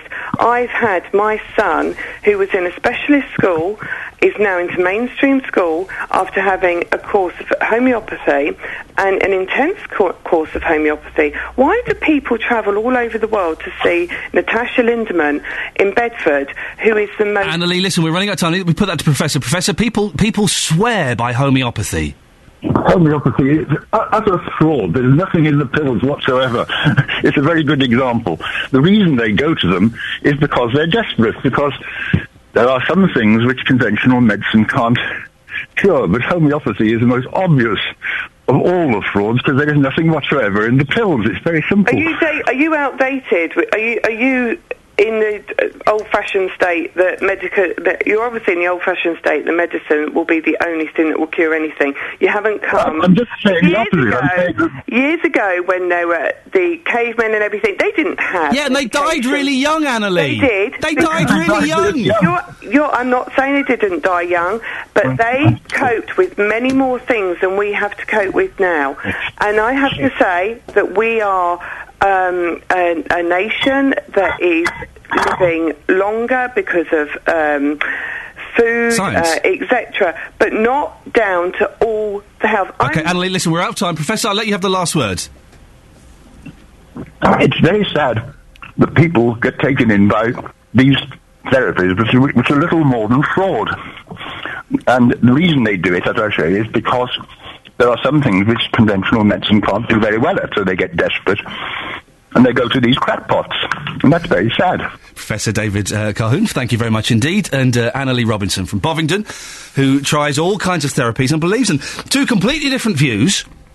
Annalie mentioned the cavemen there. They died really young. They all died really young. Well, what do you think? Annalie almost literally swears by it, whereas the professor thinks it's crackpots and nonsense. What are your views? What are your stories? 08459 455 555. People get very passionate about this, and Annalie seemed to buy the whole thing. I've had acupuncture. Didn't do anything for me. It hurts. Acupuncture hurts. Oh, this needle won't hurt. Yeah, the needle in my calf muscle, that hurts. Sorry, you've caught me eating a chocolate. How rude. I could have waited till the news, but someone came in, Kelly Betts came in with some chocolates that don't even belong to her, and I had two. We're taking more of your calls after 8 and the latest news with Catherine Boyle. BBC Three Counties Radio, first for news. I don't know if you heard that discussion between the professor and Annalie, who's a fan of alternative therapies, Catherine. Did you know there was no treatment for broken ribs? I didn't know that. Well, I suppose, what do you plaster? I thought people got plastered from the neck down. Yeah, I've seen people with plasters around their body. So if you break a rib, what happens? It just stays there, broken. What if it's all sticky-outy? Ooh. Technical term. Technical, yes. You did well at medical school. Thank you, Catherine. Well, the big headline today, there's no treatment if you break your rib. What do you do? If you've broken a rib, I know I'm speaking to a minority of people now. If you've broken a rib, could you give me a call? What happened? What, you just let it... You smell to get well? Is that what happens? Lots coming up in the last hour of the show before David Prever at 9, including, should there be brothels exclusively for disabled people? A former madam from Milton Keynes certainly thinks so. She wants to open one. We'll debate whether it's a good idea next. There's a growing complaints culture here in the UK. Two things. What's the best way of complaining? And what happened when you did it? And have you been cured or conned by complementary medicine? We're looking at claims that there's little scientific evidence it helps to treat arthritis. What are your experiences with it? Have you tried it? We had a caller just then, a guest on who is a big fan of it and completely advocates it, says it's changed her family's life. What do you think? Lots of ways to get in touch. Facebook.com/BBC 3CR. You can send us a text, 81333, starting your text 3CR, or you can give us a call. Phones are quite busy, but there's still a line free, 08459 455 555. BBC Three Counties Radio. Now, a former madam from Milton Keynes says she wants to open the country's first brothel for disabled people. Becky Adams plans to install hoists and ramps and employ prostitutes who understand the needs of disabled people. She joined me on the show earlier this morning. I have a lot of people who come to me, some who are very, very sort of seriously disabled, soldiers returning from, from Afghanistan and all sorts of different injuries. And they say to me, for all sorts of various reasons, that they're not able to have sex. Many of them physically are incapable of relieving themselves. And I've also had groups of mothers who have who work as support networks for families with young boys with autism, and who come to me as groups of parents and say, this isn't going to happen for our son or our sons if we don't help them. Oh, I feel so. If my mum got me a prostitute for whatever reason, I'd feel terrible. Well, we're not just talking about the sex here. We're actually talking about helping young guys kind of interact with girls. Oh, that was Madam Becky earlier on. BBC Three Counties reporter Justin Dealey has been speaking to people at the Disability Resource Centre in Dunstable about what they think of the idea. I think it's a very brave step for her to take, and I think it's one to be congratulated, although I wouldn't want to be trying to sort out the legalities of it personally. It'll be interesting to see how they will market it and how the public will react to it. One hopes the public will quietly accept it, as they do so many other brothels throughout the United Kingdom, but one has to wait and see. My question is why not? If it's legal and it's not breaking the law in any shape or form, then everyone has that right to choose. Well, Peter, we've heard from a few men that say this would work. As a lady, can you see this brothel working? I think it could do. When I used to live in London, there was one on my estate, and that seemed to work for disabled people. My ex-husband's view was that if they can't get it anywhere else and these ladies are offering a discreet service, then why not? Do you think some people will be outraged by this, though? I think if they're shallow-minded, then yes, they probably would be. If they don't think about the bigger picture. It might be difficult for some disabled people to find a partner, and this is fulfilling a need that they have. And say if it's discreet, then what's the problem? I personally wouldn't use one, but I do know there are people that may need, we all have needs, and people do find it hard to meet if they've got disabilities. I can't see why it wouldn't work. Yeah, I don't have needs anymore. Well, Neil Coyle is from Disability Rights UK, a charity which supports disabled people, and Asta Philpott is a disability consultant who's planning to open a brothel for disabled people in Spain. Morning to both of you. Morning. Hello. Neil, we'll start with you first. Is this a good idea? Well, I think it's recognising that there is a gap in the market, as it were. There are disabled people who have clearly suggested that there is an unmet need. Chris Fulton, who put the issue on the national agenda, if you like, has highlighted a need. Where we have some concerns is if you like, the demographics of sex workers suggest that there are many women who come into sex working not necessarily by choice, and there is a mixture of drug and alcohol dependency and mental health problems.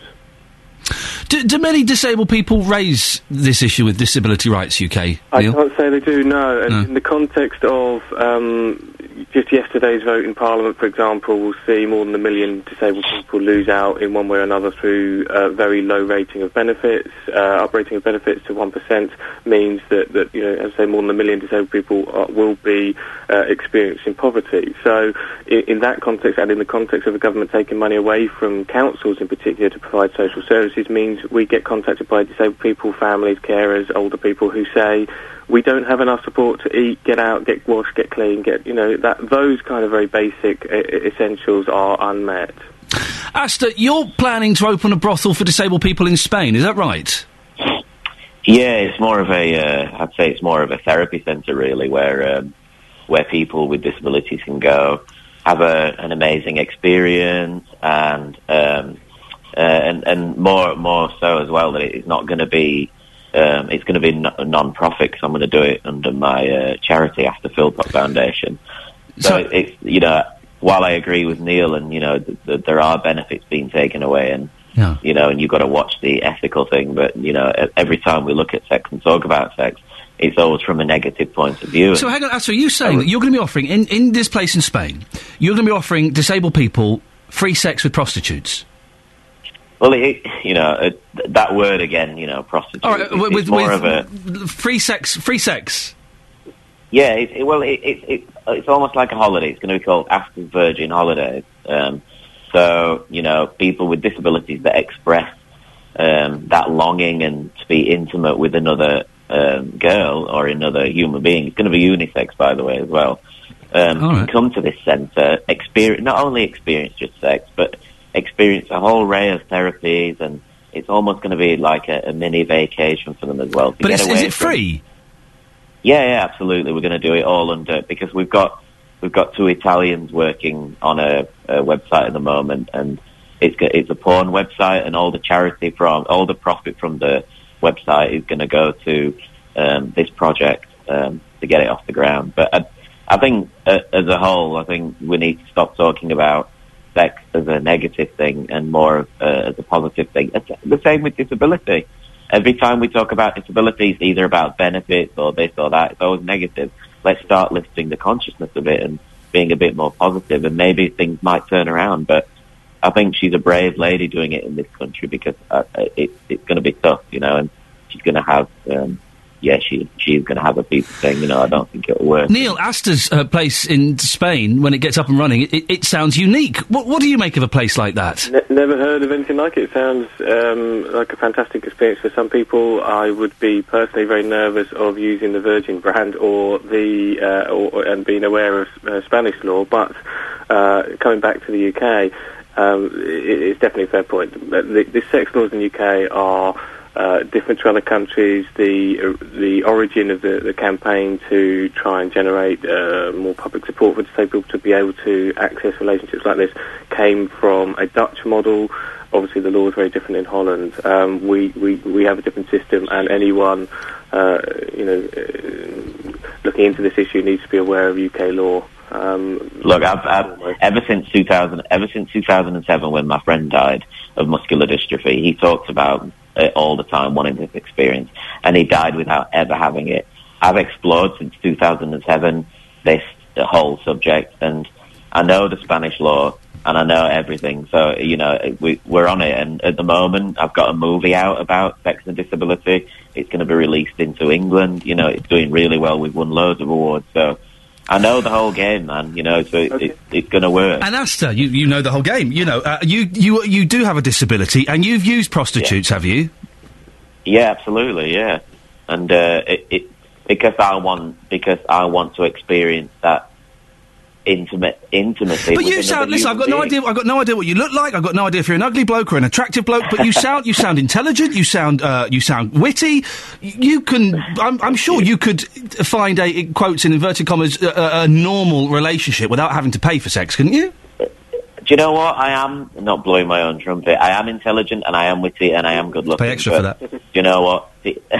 People always look at the physical image first, and I think we need to get beyond that and looking at the person within. Neil, is that right? Where the true love comes from. People see the wheelchair or the sticks or the calipers or something before they see the person? I can't claim any of the attributes that the other concept has.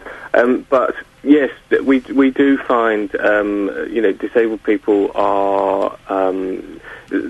there are barriers to forming relationships, and that can be from things like the way public services are configured. So if even in an existing relationship, if a disabled person is told by the local authority, we can only support you in a residential care home, how is that relationship and the sexual part of that relationship going to be sustained? There are disabled people who are told, who are provided with aids and adaptations by a local authority, we need to put you in a specific bed or on a mattress on your bed which puts you about a foot higher in the bed, this is a real example, than your husband. Now, there are some very practical reasons that social services in particular can interfere in disabled people's relationships. But I think there is a need here.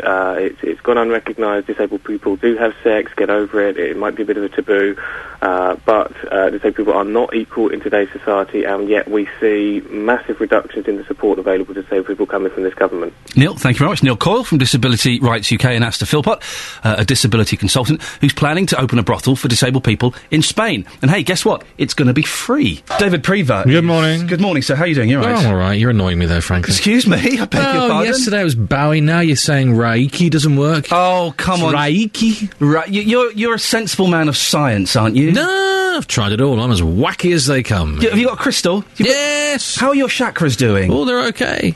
You don't really believe in that, do you? Yes. Well, some of it. Do you really? Yes, I trained as a hypnotherapist, you know. Well, listen, Look into my eyes. I used to be a hypnotist. Did you? I used to do stage hypnotism We're years going to ago. out-trance each other and... I did. I used to do that. It was wonderful. Yes, do shows in pubs and clubs, quite illegally, until they clamped down on it even more. And we'd make people think they were Elvis and forget Yes. the number 7. So you know about the power of the mind, then? I know about the power of the mind. I also know that homeopathy and Reiki is bullshine. Mm-hmm. Oh, look at this. This is great. I'm surprised. What about acupuncture, then? Because that works. No, it doesn't. Yes, it does. It hurts. Yes, it does. No, it doesn't. You've been to the wrong needle practitioner. This won't hurt. Were you sticking a needle in my buttock and my calf? It hurt. Are you sure you went to a genuine one? I don't know. They were quite big needles. I'm not sure it was a needle, actually. It's something. This is what we're asking, carrying on from your discussion. Are alternative therapies a waste of time and money? I think it's all about the power of the mind. If it works for you and you can convince yourself that it's working, then it's working, isn't it? Yeah. Yeah? I don't like those. Another thing, those health shops where they come and have an allergy test and they wire you up to a machine and it says, well, you're allergic to 300 different types I've of had wheat. that as well. That is nonsense. Is it? Yes, it is. How David! often? Are you at an age where you walk past the Chinese herbal medicine shop and they've got the list of conditions in the window? Yeah. And you can tick every single one? Yeah, pretty much. I can go through all of them. Yeah, pretty much. Hair loss? Yeah. Backache? Yep. My hair's still pretty thick. Yeah, you're doing okay. Not much longer, though. So you're a believer in all of this? Most of it, yes, I think I am. But we'll discuss. Every morning you surprise me. Yes. And amaze me. And excite me. Yeah, we are. 08459. Thank you, David. See you later on. Have Thank a good you show. very much. 08459 455 555. You can send David an email. If you want to get in touch with him and the team now, send them an email, jvsshow@bbc.co.uk. Put your phone number and a little line about what you want to talk about, and you may get a phone call. We are talking about complementary and alternative medicines. Janine is in Houghton Regis. Good morning, Janine. Good morning. It's nonsense, isn't it? Some of it, but not all of it. Go on, what bits do you like? Well, I used to be a hypnotist, but that's not why I'm ringing in. No. I'm ringing in because I heard about cranial osteopathy. Yeah. And I decided to take my son for cranial osteopathy. Before he was diagnosed with Asperger's, we didn't know then that was, some of his bizarre behaviour was down to that. How old was he at the time? When we took him, he was probably about 3. Maybe 2. Okay, right. Yeah, a bit young. Between 2 and 3. Now, the reason I took him was because he had a bit of a bizarre behaviour, and I'd heard that cranial osteopathy was good for babies anyway. During the course of his treatment, a kinesiologist decided to test him for food allergies because he had... Now, what is this kinesiology? Is this the thing where you get plugged into a machine? No. They what they did, I didn't know anything about it before now, or before then. What they did was they put various food substances on his arm while they manipulated his head. Oh my God! And they yes, it sounds bizarre, doesn't it? Yes. But at the time, he had a constant runny nose. He was always dribbling. His cheeks were bright red, and he used to get really angry, which is, I know you think, well, terrible twos and all that, but it was not the same. And I just put the dribbling and the red cheeks and everything down to teething. Anyway, the kinesiologist told us he had a sucrose intolerance. So I thought, okay, fair enough, we'll do this. We'll go along with this. So we took him off sucrose, and it wasn't easy, because there's sucrose in everything. So we took him off sucrose, and within 2 weeks, his behaviour had changed, the red cheeks had gone down, the dribbling had stopped.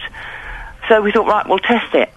So we gave him sucrose again, and it seems that sucrose used to take maybe 2 or 3 hours to get into his system, and 2 weeks to get out again.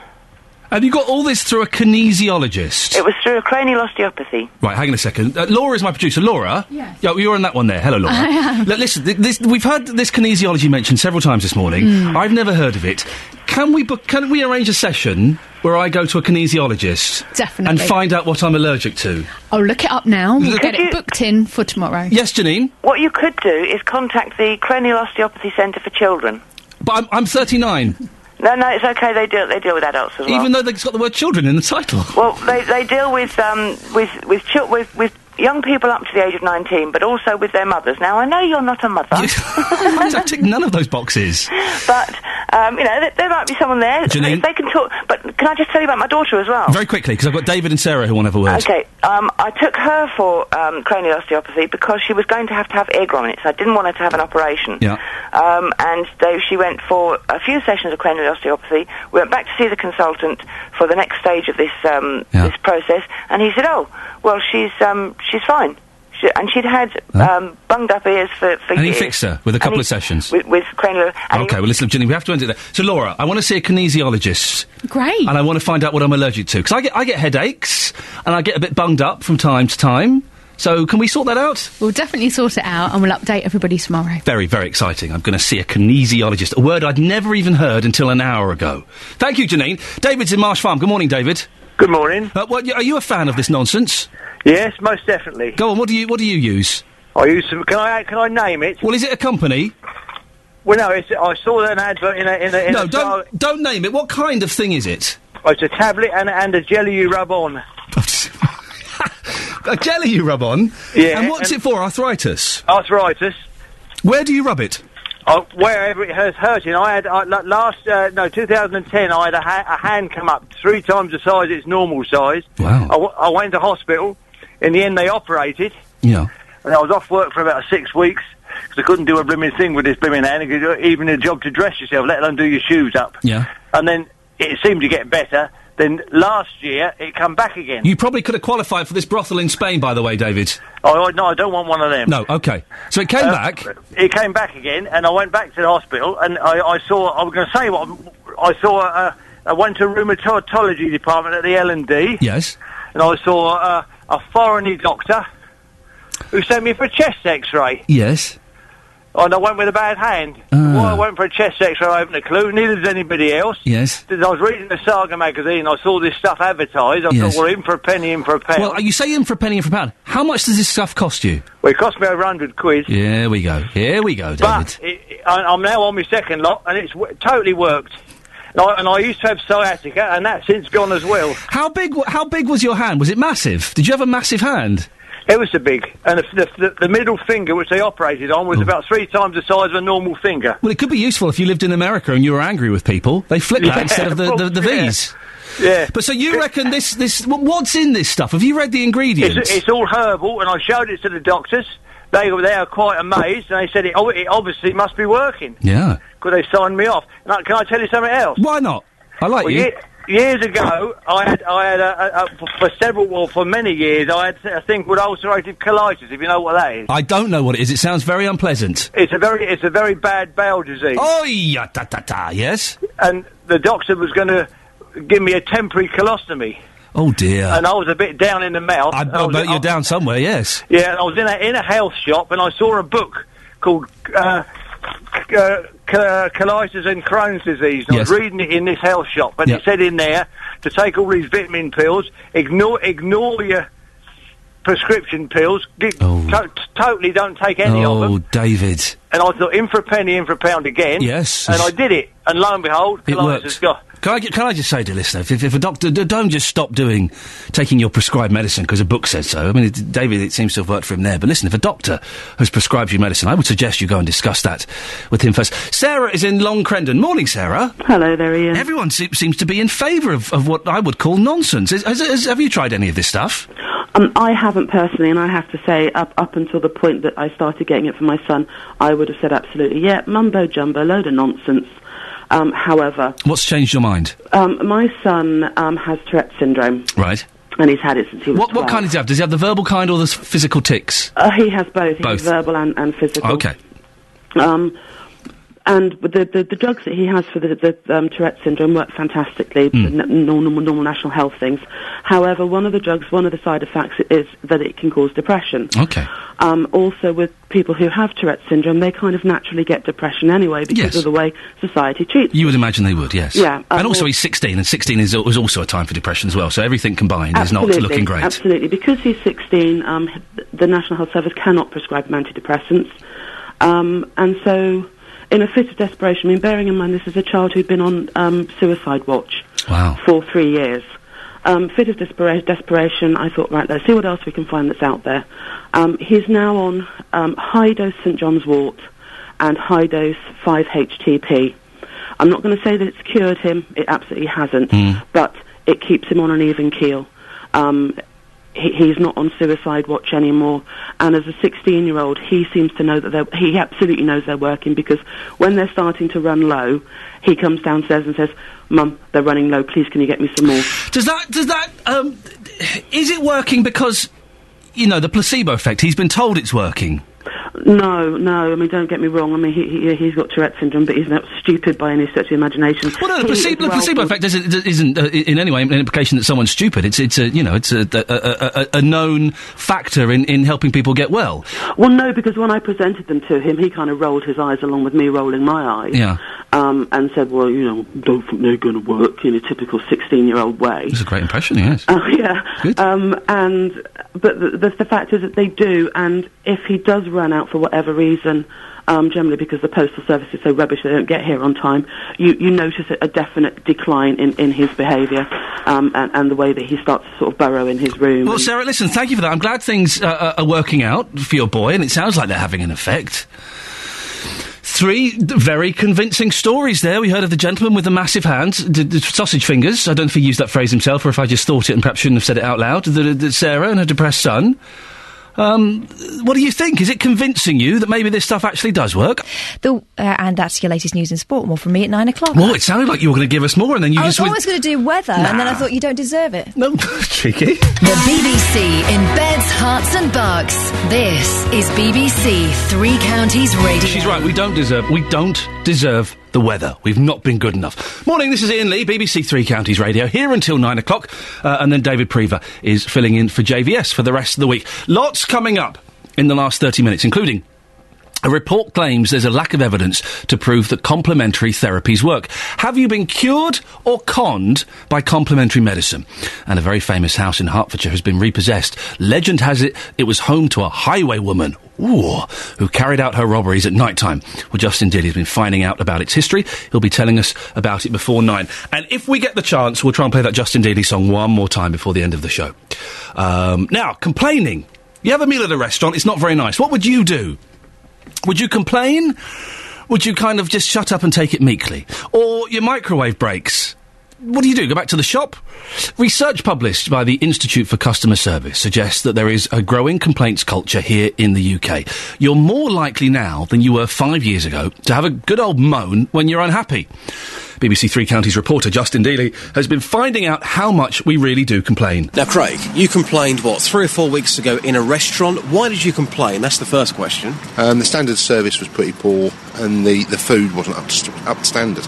OK, so what happened next? Did they do anything for you? Yeah, they discounted the bill at the end of the evening. They refunded some of the money back for the food. So it pays to complain then? It definitely pays to complain. I mean, this report's saying today that we're more likely now to complain compared to 5 years ago. Have you always complained? Have you always liked a good old moan, Craig? Oh, definitely. We always have a complaint. always complain. But your complaint, you would say, is always valid, though. You don't complain for the sake of it. You complain when something is genuinely wrong. Yes, definitely. If it's wrong, you make them aware of it, and that's all you can do to improve the service. And your mate complains all the time, I hear, is that right? He does. He spends a lot of time away in hotels, and he always writes to them if he's had a bad stay, and sometimes he gets a free weekend out of it. Sometimes he just gets a letter saying sorry for the inconvenience, and that's it. Well, here's Darrell. Darrell, you are looking so glamorous this morning. You want to go to Specsavers, love? No, I think I'll find the way I am. How often do you complain? Quite often if the service is not good. Mm-hmm. Yes, but I always speak to people properly, and most of the time I get it is resolved. Yes. One of your last big complaints was about food. Yes. Now, when you made that complaint, did anything happen? Were you given a refund or anything like that? Oh yes, I didn't have to pay, which was quite refund? nice. Yes. Yeah. Oh yes. It's good if you complain. If you do it politely, I think that's the way. Do it politely. And also, if you've got a problem with a product or something, the customer helplines, and they can't really do a lot. I always send it... I go to those places first of all, point of contact, and then I find out the email address of the CEO, and I send them an email. And I CC in as many important people as I can from that company. So I did with my curtains when they were late. It cost me a blooming fortune, these curtains. And they were late, and I was furious. Complained to them, there's nothing we can do, sir. Sent an email to the CEO. Within a day, his secretary emailed me back. I do apologise. We'll sort this out. In the meantime, would £250 worth of vouchers go some way to helping you? I said, oh, yes, they would do very, very much indeed. 08459 455 555. Have 80. There we go. Thank you. Sorry. It said on my screen that one of the next guests was 8 years old. I found that very difficult to believe, particularly when he says he spent over £1,000. We'll talk to Mike in a second. Have you been cured or conned by complementary medicine? A report shows that there is little scientific evidence to prove it works, particularly when it comes to arthritis and back pain. Well, Arthritis Research UK carried out the research. Mike Harvey is from Flitwick and is sceptical. You're 80 years old, aren't you, Mike? Yes, indeed. It said on my screen 8, and I was sceptical. You spent over £1,000 on trying to relieve the pain on the left side of your body. We'll come to you in a second, but first of all, I want to speak to Simon Charles, who is a homeopath from Abbots Langley. Good morning, Simon. Oh, morning. It's all a load of old nonsense, isn't it? No. I have been doing this for over 32 years, going on my 33rd year, and I treat every condition in the book, except I don't do surgery or dentistry. And there are a lot of very effective homeopathic medicines for arthritis. There have been many trials in the past, blind trials, double blinds, and they've always been found to be very successful. How successful? What's the success rate? Well, the information seems to get suppressed. I mean, people vary. Some people are strong, some people are weak.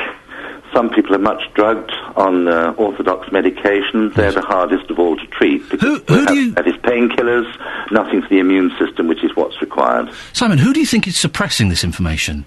Well, the British medical journals, it appears now and again. You see, homeopathic medicine doesn't make any money because it's so economic. I mean, I've got about 2,000 medicines on my shelves, and the cost would be about £20,000. The same number of drugs will be into millions. Are you really suggesting that doctors are part of a conspiracy to suppress the effectiveness of homeopathy? Well, those are your words, not mine, but I mean, that's what happens, because homeopathy is bad business from the point of view it doesn't make money. But doctors want to make people well. Do they? I see. Okay, right. Don't they? Well, that's a surprising accusation. Do they not? Well, maybe they want to keep themselves in business, because they earn well, don't they? The thing is, I'm an alternative, right? Yeah. I don't fight with the doctors. I don't resent the doctors because they give me all my business. I'm supposed to be a lesser man than a doctor, and I see all the people at the end of the queue where orthodoxy has failed, and I'm the man who's supposed to sort it out, and about 70% of the time I do. OK, well, let's have a word with Mike. Tell us exactly what your problem is that you spent so much money on. Well, a few years ago, about 13 years ago, I was diagnosed with what they said was a stroke. But they could never find any evidence that I'd had one. I had all the MRIs, all down my back and CAT scan and everything else. I had 2 or 3 of them, and they could never find anything. But I was treated for a stroke anyhow. It got to the stage where they told me that although I got all this pain, there was no way they'd got anything in the toolbox to help me. Right. I couldn't do it because I'd gone through all the lot. So you thought you'd try alternative medicines? Yes, that's right. What have you tried? Acupuncture. Yeah? Yeah. Any good? No good at all. No, didn't do anything? Didn't do anything at all. Did it hurt you when those needles went in? No. Oh, OK. No, I had a lot of them. Yeah. Over a period of about 2 months, I think it was. Right. And how much did you spend on acupuncture, do you know? £620. Wowzers. OK. And no effect whatsoever? None at all, no. Have you tried anything else? Well, what else is there? What else will help anything to do with the nerve endings? Well, let's ask Simon. You can't get anything that does anything for nerve endings. Let's ask Simon. Simon, Charles, homeopath, could you help Mike? Well, the thing is, some people are curable and some people are not. There are various reasons for that. Strokes, high blood pressure, heart attacks and arthritis are all related. They're all acid conditions. Basically, it's a sugar condition. It's also related to diabetes as well. Now, homeopathically, we've got, in one of my books, 108 remedies for arthritis for a start, including various kinds of back pain. The most common one is arnica, which is a damage remedy, an accident remedy, and a pain remedy. Rhus toxidendrins, which is poison ivy, also works for the muscles and various fluids in the body between the joints. Ruta graveolens, another remedy, works for the long bones, the small joints, and also tendons and ligaments. And you can take these... Agaricum works for the nerves as well. I also have the remedies of synovial fluid and cartilage also. And you can take these all together, can you? Well, you can do, yes, because, I mean, the old classical system of homeopathic medicine of giving one remedy at a time doesn't work anymore in these modern times of high toxicity from drugs. So do you think that if Mike was to take a cocktail of these homeopathic... No, he needs to see a proper practitioner. Yeah, that's what I'm saying. Puncture is usually very good for pain blocking, and sometimes it will raise the immune system as well. Osteopathy is another way, chiropractic is another way, massage, but diet is most important, plus one's mental attitude as well. But if he saw a homeopath... If he found a good one, yes. Yes. And you say the mental attitude... Because if I go to my doctor and I take some antibiotics, as I did over Christmas for sinusitis, my mental attitude is almost irrelevant, because that drug is going to... I was miserable. With this sinusitis, and I still took the antibiotics every day, and it went. Yes, well, it will do, but it'll come back. When? Well, drugs are a sales product, you see. How do you go on selling your product? You guarantee to keep on creating the need for it. So they're only short-term, the antibiotics, and killing bacteria off when you've got a virus is a stupid thing to do. But it killed my sinusitis. It got rid of it. I can function again. But it will come back. But when? Well, I mean, we have lots of remedies for sinusitis homeopathically as well. Yeah, but if I have the wrong... is one, and silica is another. We've got many remedies for that. But if you have a remedy that you have to believe in for it to work, then that's like wishing on a fairy, isn't it? Well, why do cats and dogs and horses and things respond very well to homeopathic medicine? I don't know if they do. I've never seen any evidence that backs that up. Well, there is plenty if you look up the internet. The doctors... Simon, I don't believe anything that I read on the internet, for goodness sakes. And doctors... vets are suppressing this. If you look up the trials and various trials that have taken place, and various information, like the Bacillus flu of 1918, which killed 30 to 40 million people worldwide, the only people successful with that were the homeopaths. And vets are suppressing the information about homeopathy treatments for animals? I think when they're trained, they're not particularly taught about homeopathy, so they learn one regime, one discipline, and they don't look further. Mike, is homeopathy something that you would consider? Simon seems to think it would work. No, I don't think so. I finished up going to the Ratcliffe Hospital at Oxford, and they said that they could cure my pain. They didn't know what was causing the pain, which was quite serious at times, because there was nothing else that would do anything for it. They got a cure for it. It was a brain operation, and because I'm still waiting for that because it's quite expensive. Yes. They said they could cure the pain, but they can't. They don't know what the problem is. Well, you could go and see someone like Simon, a homeopath, and see that if that works while you're waiting for the operation, couldn't you? Well, I've spent 13 years going to various people. I've been to nearly all the people you can think of, but none of them have got any answer to my problem. You won't have been to nearly all the people you can think of, because there are lots more alternative paradigms that can work well for this. Simon, how much does treatment cost? Well, it varies. I mean, I'm usually about £91 for a 2-hour consultation the first time round. That will include one's medicines. And how long does that medicine last for? Oh, well, I very often will give it for a month or even 3 months or whatever. And then how much does it cost after that? Well, my fees are usually the same.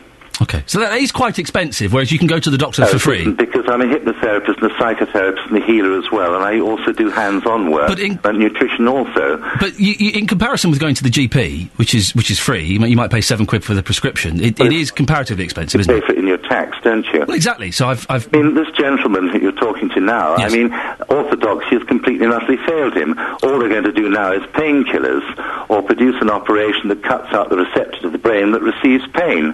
Well, that's not a cure, that's not a treatment, and what else does it cause? All drugs cause side effects, as do operations as well. I find it fascinating. Simon, we have to leave it there. Simon Charles, thank you very much indeed for your time. And Mike Harvey from Flitwick. Simon is a homeopath from Abbots Langley. Fascinating. And people get so passionate about this, don't they? Simon obviously passionately cares for the people he treats and cares for the image of homeopathy. Let's get the weather now with Kate Kinsella. Thanks very much. Well, good morning. Well, it's a rather mild start, or quite mild, 6 or 7 Celsius. You see, airy. That was you being airy. Okay, sorry. All right, I'll stand by the airiness for now. That's your forecast. Kate, thank you very much indeed. We've been talking repossessions all morning, and one famous home which has been repossessed recently is the Mark Yates cell. Legend has it was home to a highwaywoman known as the Wicked Lady, who carried out her robberies at night time. Well, our Ghost and Highways correspondent, Justin Diddy, has been finding out more about the property with local historian Anne Mead. Oh, it sounds spooky. Is it haunted? Apparently it is. Yeah, absolutely. I'm literally a few hundred yards away from this magnificent property in. It dates back to 1145. It has 18 bedrooms, 79 acres of land, and it was on the market for, come on, guess, how much? In the area... Millions. Oh, I was going to say 350. 350,000? I don't know. £3 million. No, keep going, going. 5 million. No, 10 million Hey, pounds. and it's got a ghost as well. Fantastic. Fantastic. So, it was on the market earlier this week. It's now off the market. If I was going to scale down, then that's what I'd go for. £10 million. It's a lot of money. It's a very famous house. Joining me live here in our radio car is Anne Mead. Anne's a historian, and it's called The Cell. Why is this building called The Cell? Well, there was a holy lady that came from Huntingdon. She was in the 1100s, and she came here. There was a Roger the Hermit. She was in a cell here, and eventually they formed a monastery with nuns, and the priory became a priory. There was a church there, and it wasn't until the dissolution of the monasteries that Henry VIII gave the property to his friend Henry Boucher. Let's get down to business now, Anne. Come on. We are told the Wicked Lady lived here. We are told that she is still here. She still haunts the building. Is that true? Is that fact or is that fiction? Well, it depends who you believe. I haven't seen her, but there are people in the village that will say, oh yes, she rides across the top of the houses. And this is Lady Catherine Ferrers. She wasn't a lady at that point, thinking about it. Okay, so you're saying that the legends do exist. Do you believe yourself? Frankly, no. No? No, I'm sorry about that. Just being honest. It was on the market for £10 million. Would you pay £10 million for that property with a ghost? No. Whether there were a ghost or not there, I still wouldn't pay £10 million. It was sold, we believe, last time for £4 million. Now, you are going to get a new neighbour. It's probably going to be a celebrity with that figure. Who do you fancy as the next neighbour here at the Cell? I don't mind, so long as they take interest in the village. It would be nice to have somebody that would be interested in what goes on in the village, and not for us all the village people to pile in and have a look round, but just to have contact with the village. Okay. To be part of the community. Ian, just lastly, we have a poem here. Yes. Are you ready for this? I'm ready for it, yeah, this definitely. Is fantastic. Okay, Anne, take it away. You have got a poem here about the Cell in Markyate. We are all ears. Near the cell there is a well. Near the well there is a tree, and neath the tree the treasure be. Now what treasure? We don't know. Thank you very much. It didn't rhyme at the end. It was all going really well. You don't need to rhyme at the end. Of course it does. Poem. I enjoyed that. She's right. You do not want the village people piling in, do you? No, that would be chaos. It's a free party, but no, it's a very, very famous building. It was on the market for £10 million. Who buys that? You know, we're yet to know, but we're hoping there, as Anne says, that person can be involved in the local community. But have we got anybody this morning, Ian, who has seen the Wicked Lady? Apparently she is on her horse sometimes, and she rides on the roofs of the property. What? In Markyate. Yeah, apparently this is true. Apparently so. I would love it. I was intrigued that Anne mentioned a character there, Roger the Hermit. She moved in with Roger the Hermit, as though we all knew who Roger the Hermit was. Who is this Roger the Hermit? You don't know about Roger the Hermit. Tell us more about Roger the Hermit.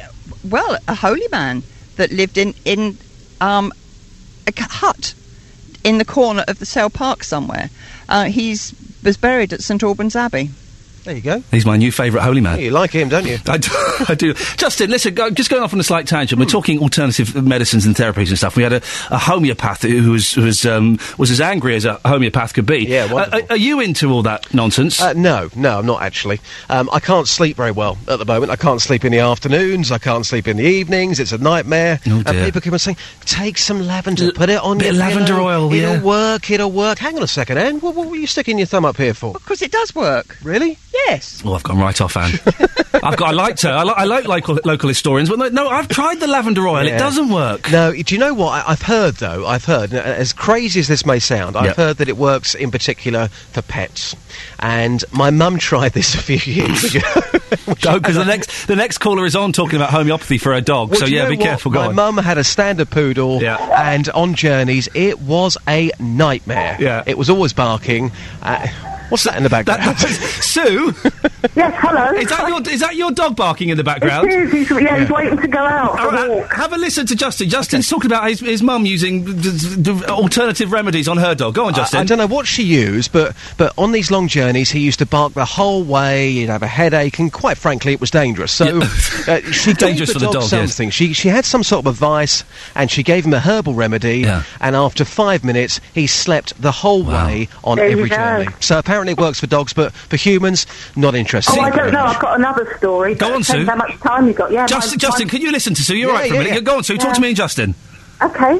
Hi. Hello. Hi. Hi. Justin, you do this bit. I'm having a break. I don't know how much time we've got, but my dog, I was recommended by other dog walkers, because my dog is old, so he's suffering now quite badly with, the back legs go, he's arthritic, and I was recommended, it's not expensive, it was only about £4 something from Boots, in their alternative, the alternative medicine area that they have in the chemist. Sorry, I don't know if I should have mentioned. Well, it doesn't matter. Yes, we've all heard of it, yes. But, you can get it in other places as well, health shops and that. But, you just give them with their food. It's just like, I think it's supposed to be like a little tincture on top of these little pearl sugar things. So, but, it's not a placebo effect, because it clearly works on my dog. And what did it do to the dog?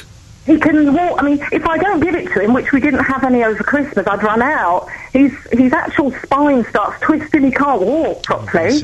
I'm sure they would have said to me, if I took him to the vet, they'd say, if worse times come, you should really have him put down. But if he's on this, he can walk. He's getting old. You can see he still struggles a bit, but he's not suffering. So it's well worth £4 for me. It lasts me nearly a month. Justin, well, this is Justin with your mum and Sue. By the way, I love your serious voice, Justin. With your mum and Sue, this is evidence that it works. As I say, there's definitely something in this. I've heard so many stories over the years about pets taking these types of therapies and it working. And of course, let's not forget, we're talking about Ghost here in Markyate. Dogs are also psychic.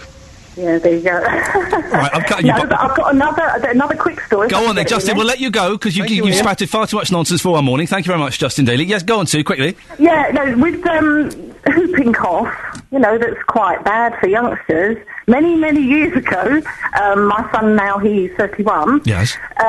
Instead of having a whooping cough, the jab. Yeah. There was this controversy at the time about, certain people shouldn't have it, it causes side effects. Well, when I went to my GP at the time, because my children suffered with asthma, they said, no, don't have it done. So did you get a bit of homeopathy? No, the actual jab. Yeah. The main... Yeah, but what worked in the end, Sue? Yeah, what it was, they actually, a friend of mine who knew, he's a GP, who also had a homeopathic clinic. Yeah. He was a doctor that studied, obviously, And it worked. It sorted it all out. Well, what happened was, because you give them the same doses as you would an injection... Yes. Then they come into contact with whooping cough. It was quite a bad year that time. My son just had a little cough with a hoop. He was only 14 months old. And it worked. So I'm ending there. You obviously didn't pick up on my clues that I was trying to end there, and I'm glad it worked for you. Thank you for that. Worked on her baby and her dog. The reason I'm ending is because I would like to play this song one more time. It was sent in by Scott, who is a huge fan of Justin Dealey. Who isn't a fan of Justin Dealey? It's called I Love Justin Dealey. 1, 2, 3. I love Justin Dealey from Beds, Hearts and Bucks. He's got a lovely honest voice. Even though I love him, guess I'm out of luck, 'cause he's just one of the boys. But I'm gonna make him love me, gonna make him care, gonna run my fingers through his hair. You don't love me, Dealey, but I love you, and I know exactly what to do. Gonna wait until you're after somebody new, then I know exactly what to do. Gonna take you to my favourite record fair, gonna buy you every record there. Justin Dealey from Beds, Hearts and Bucks. Beds, Hearts and Bucks. Thank you. Well, there we go. That's the end of the show. We made it to the end once again. Just about. I might go for a little swim this morning, I'm not sure. Back tomorrow at 6 o'clock. Do stick around, though. David Prever is in, filling in for Jonathan Vernon Smith. I'll see you tomorrow. Ta-ta.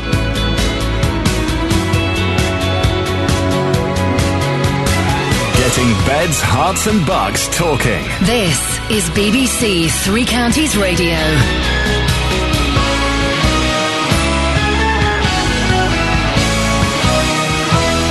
Good morning, this is David Prever in for Jonathan Vernon Smith. Thank you to Ian and the team.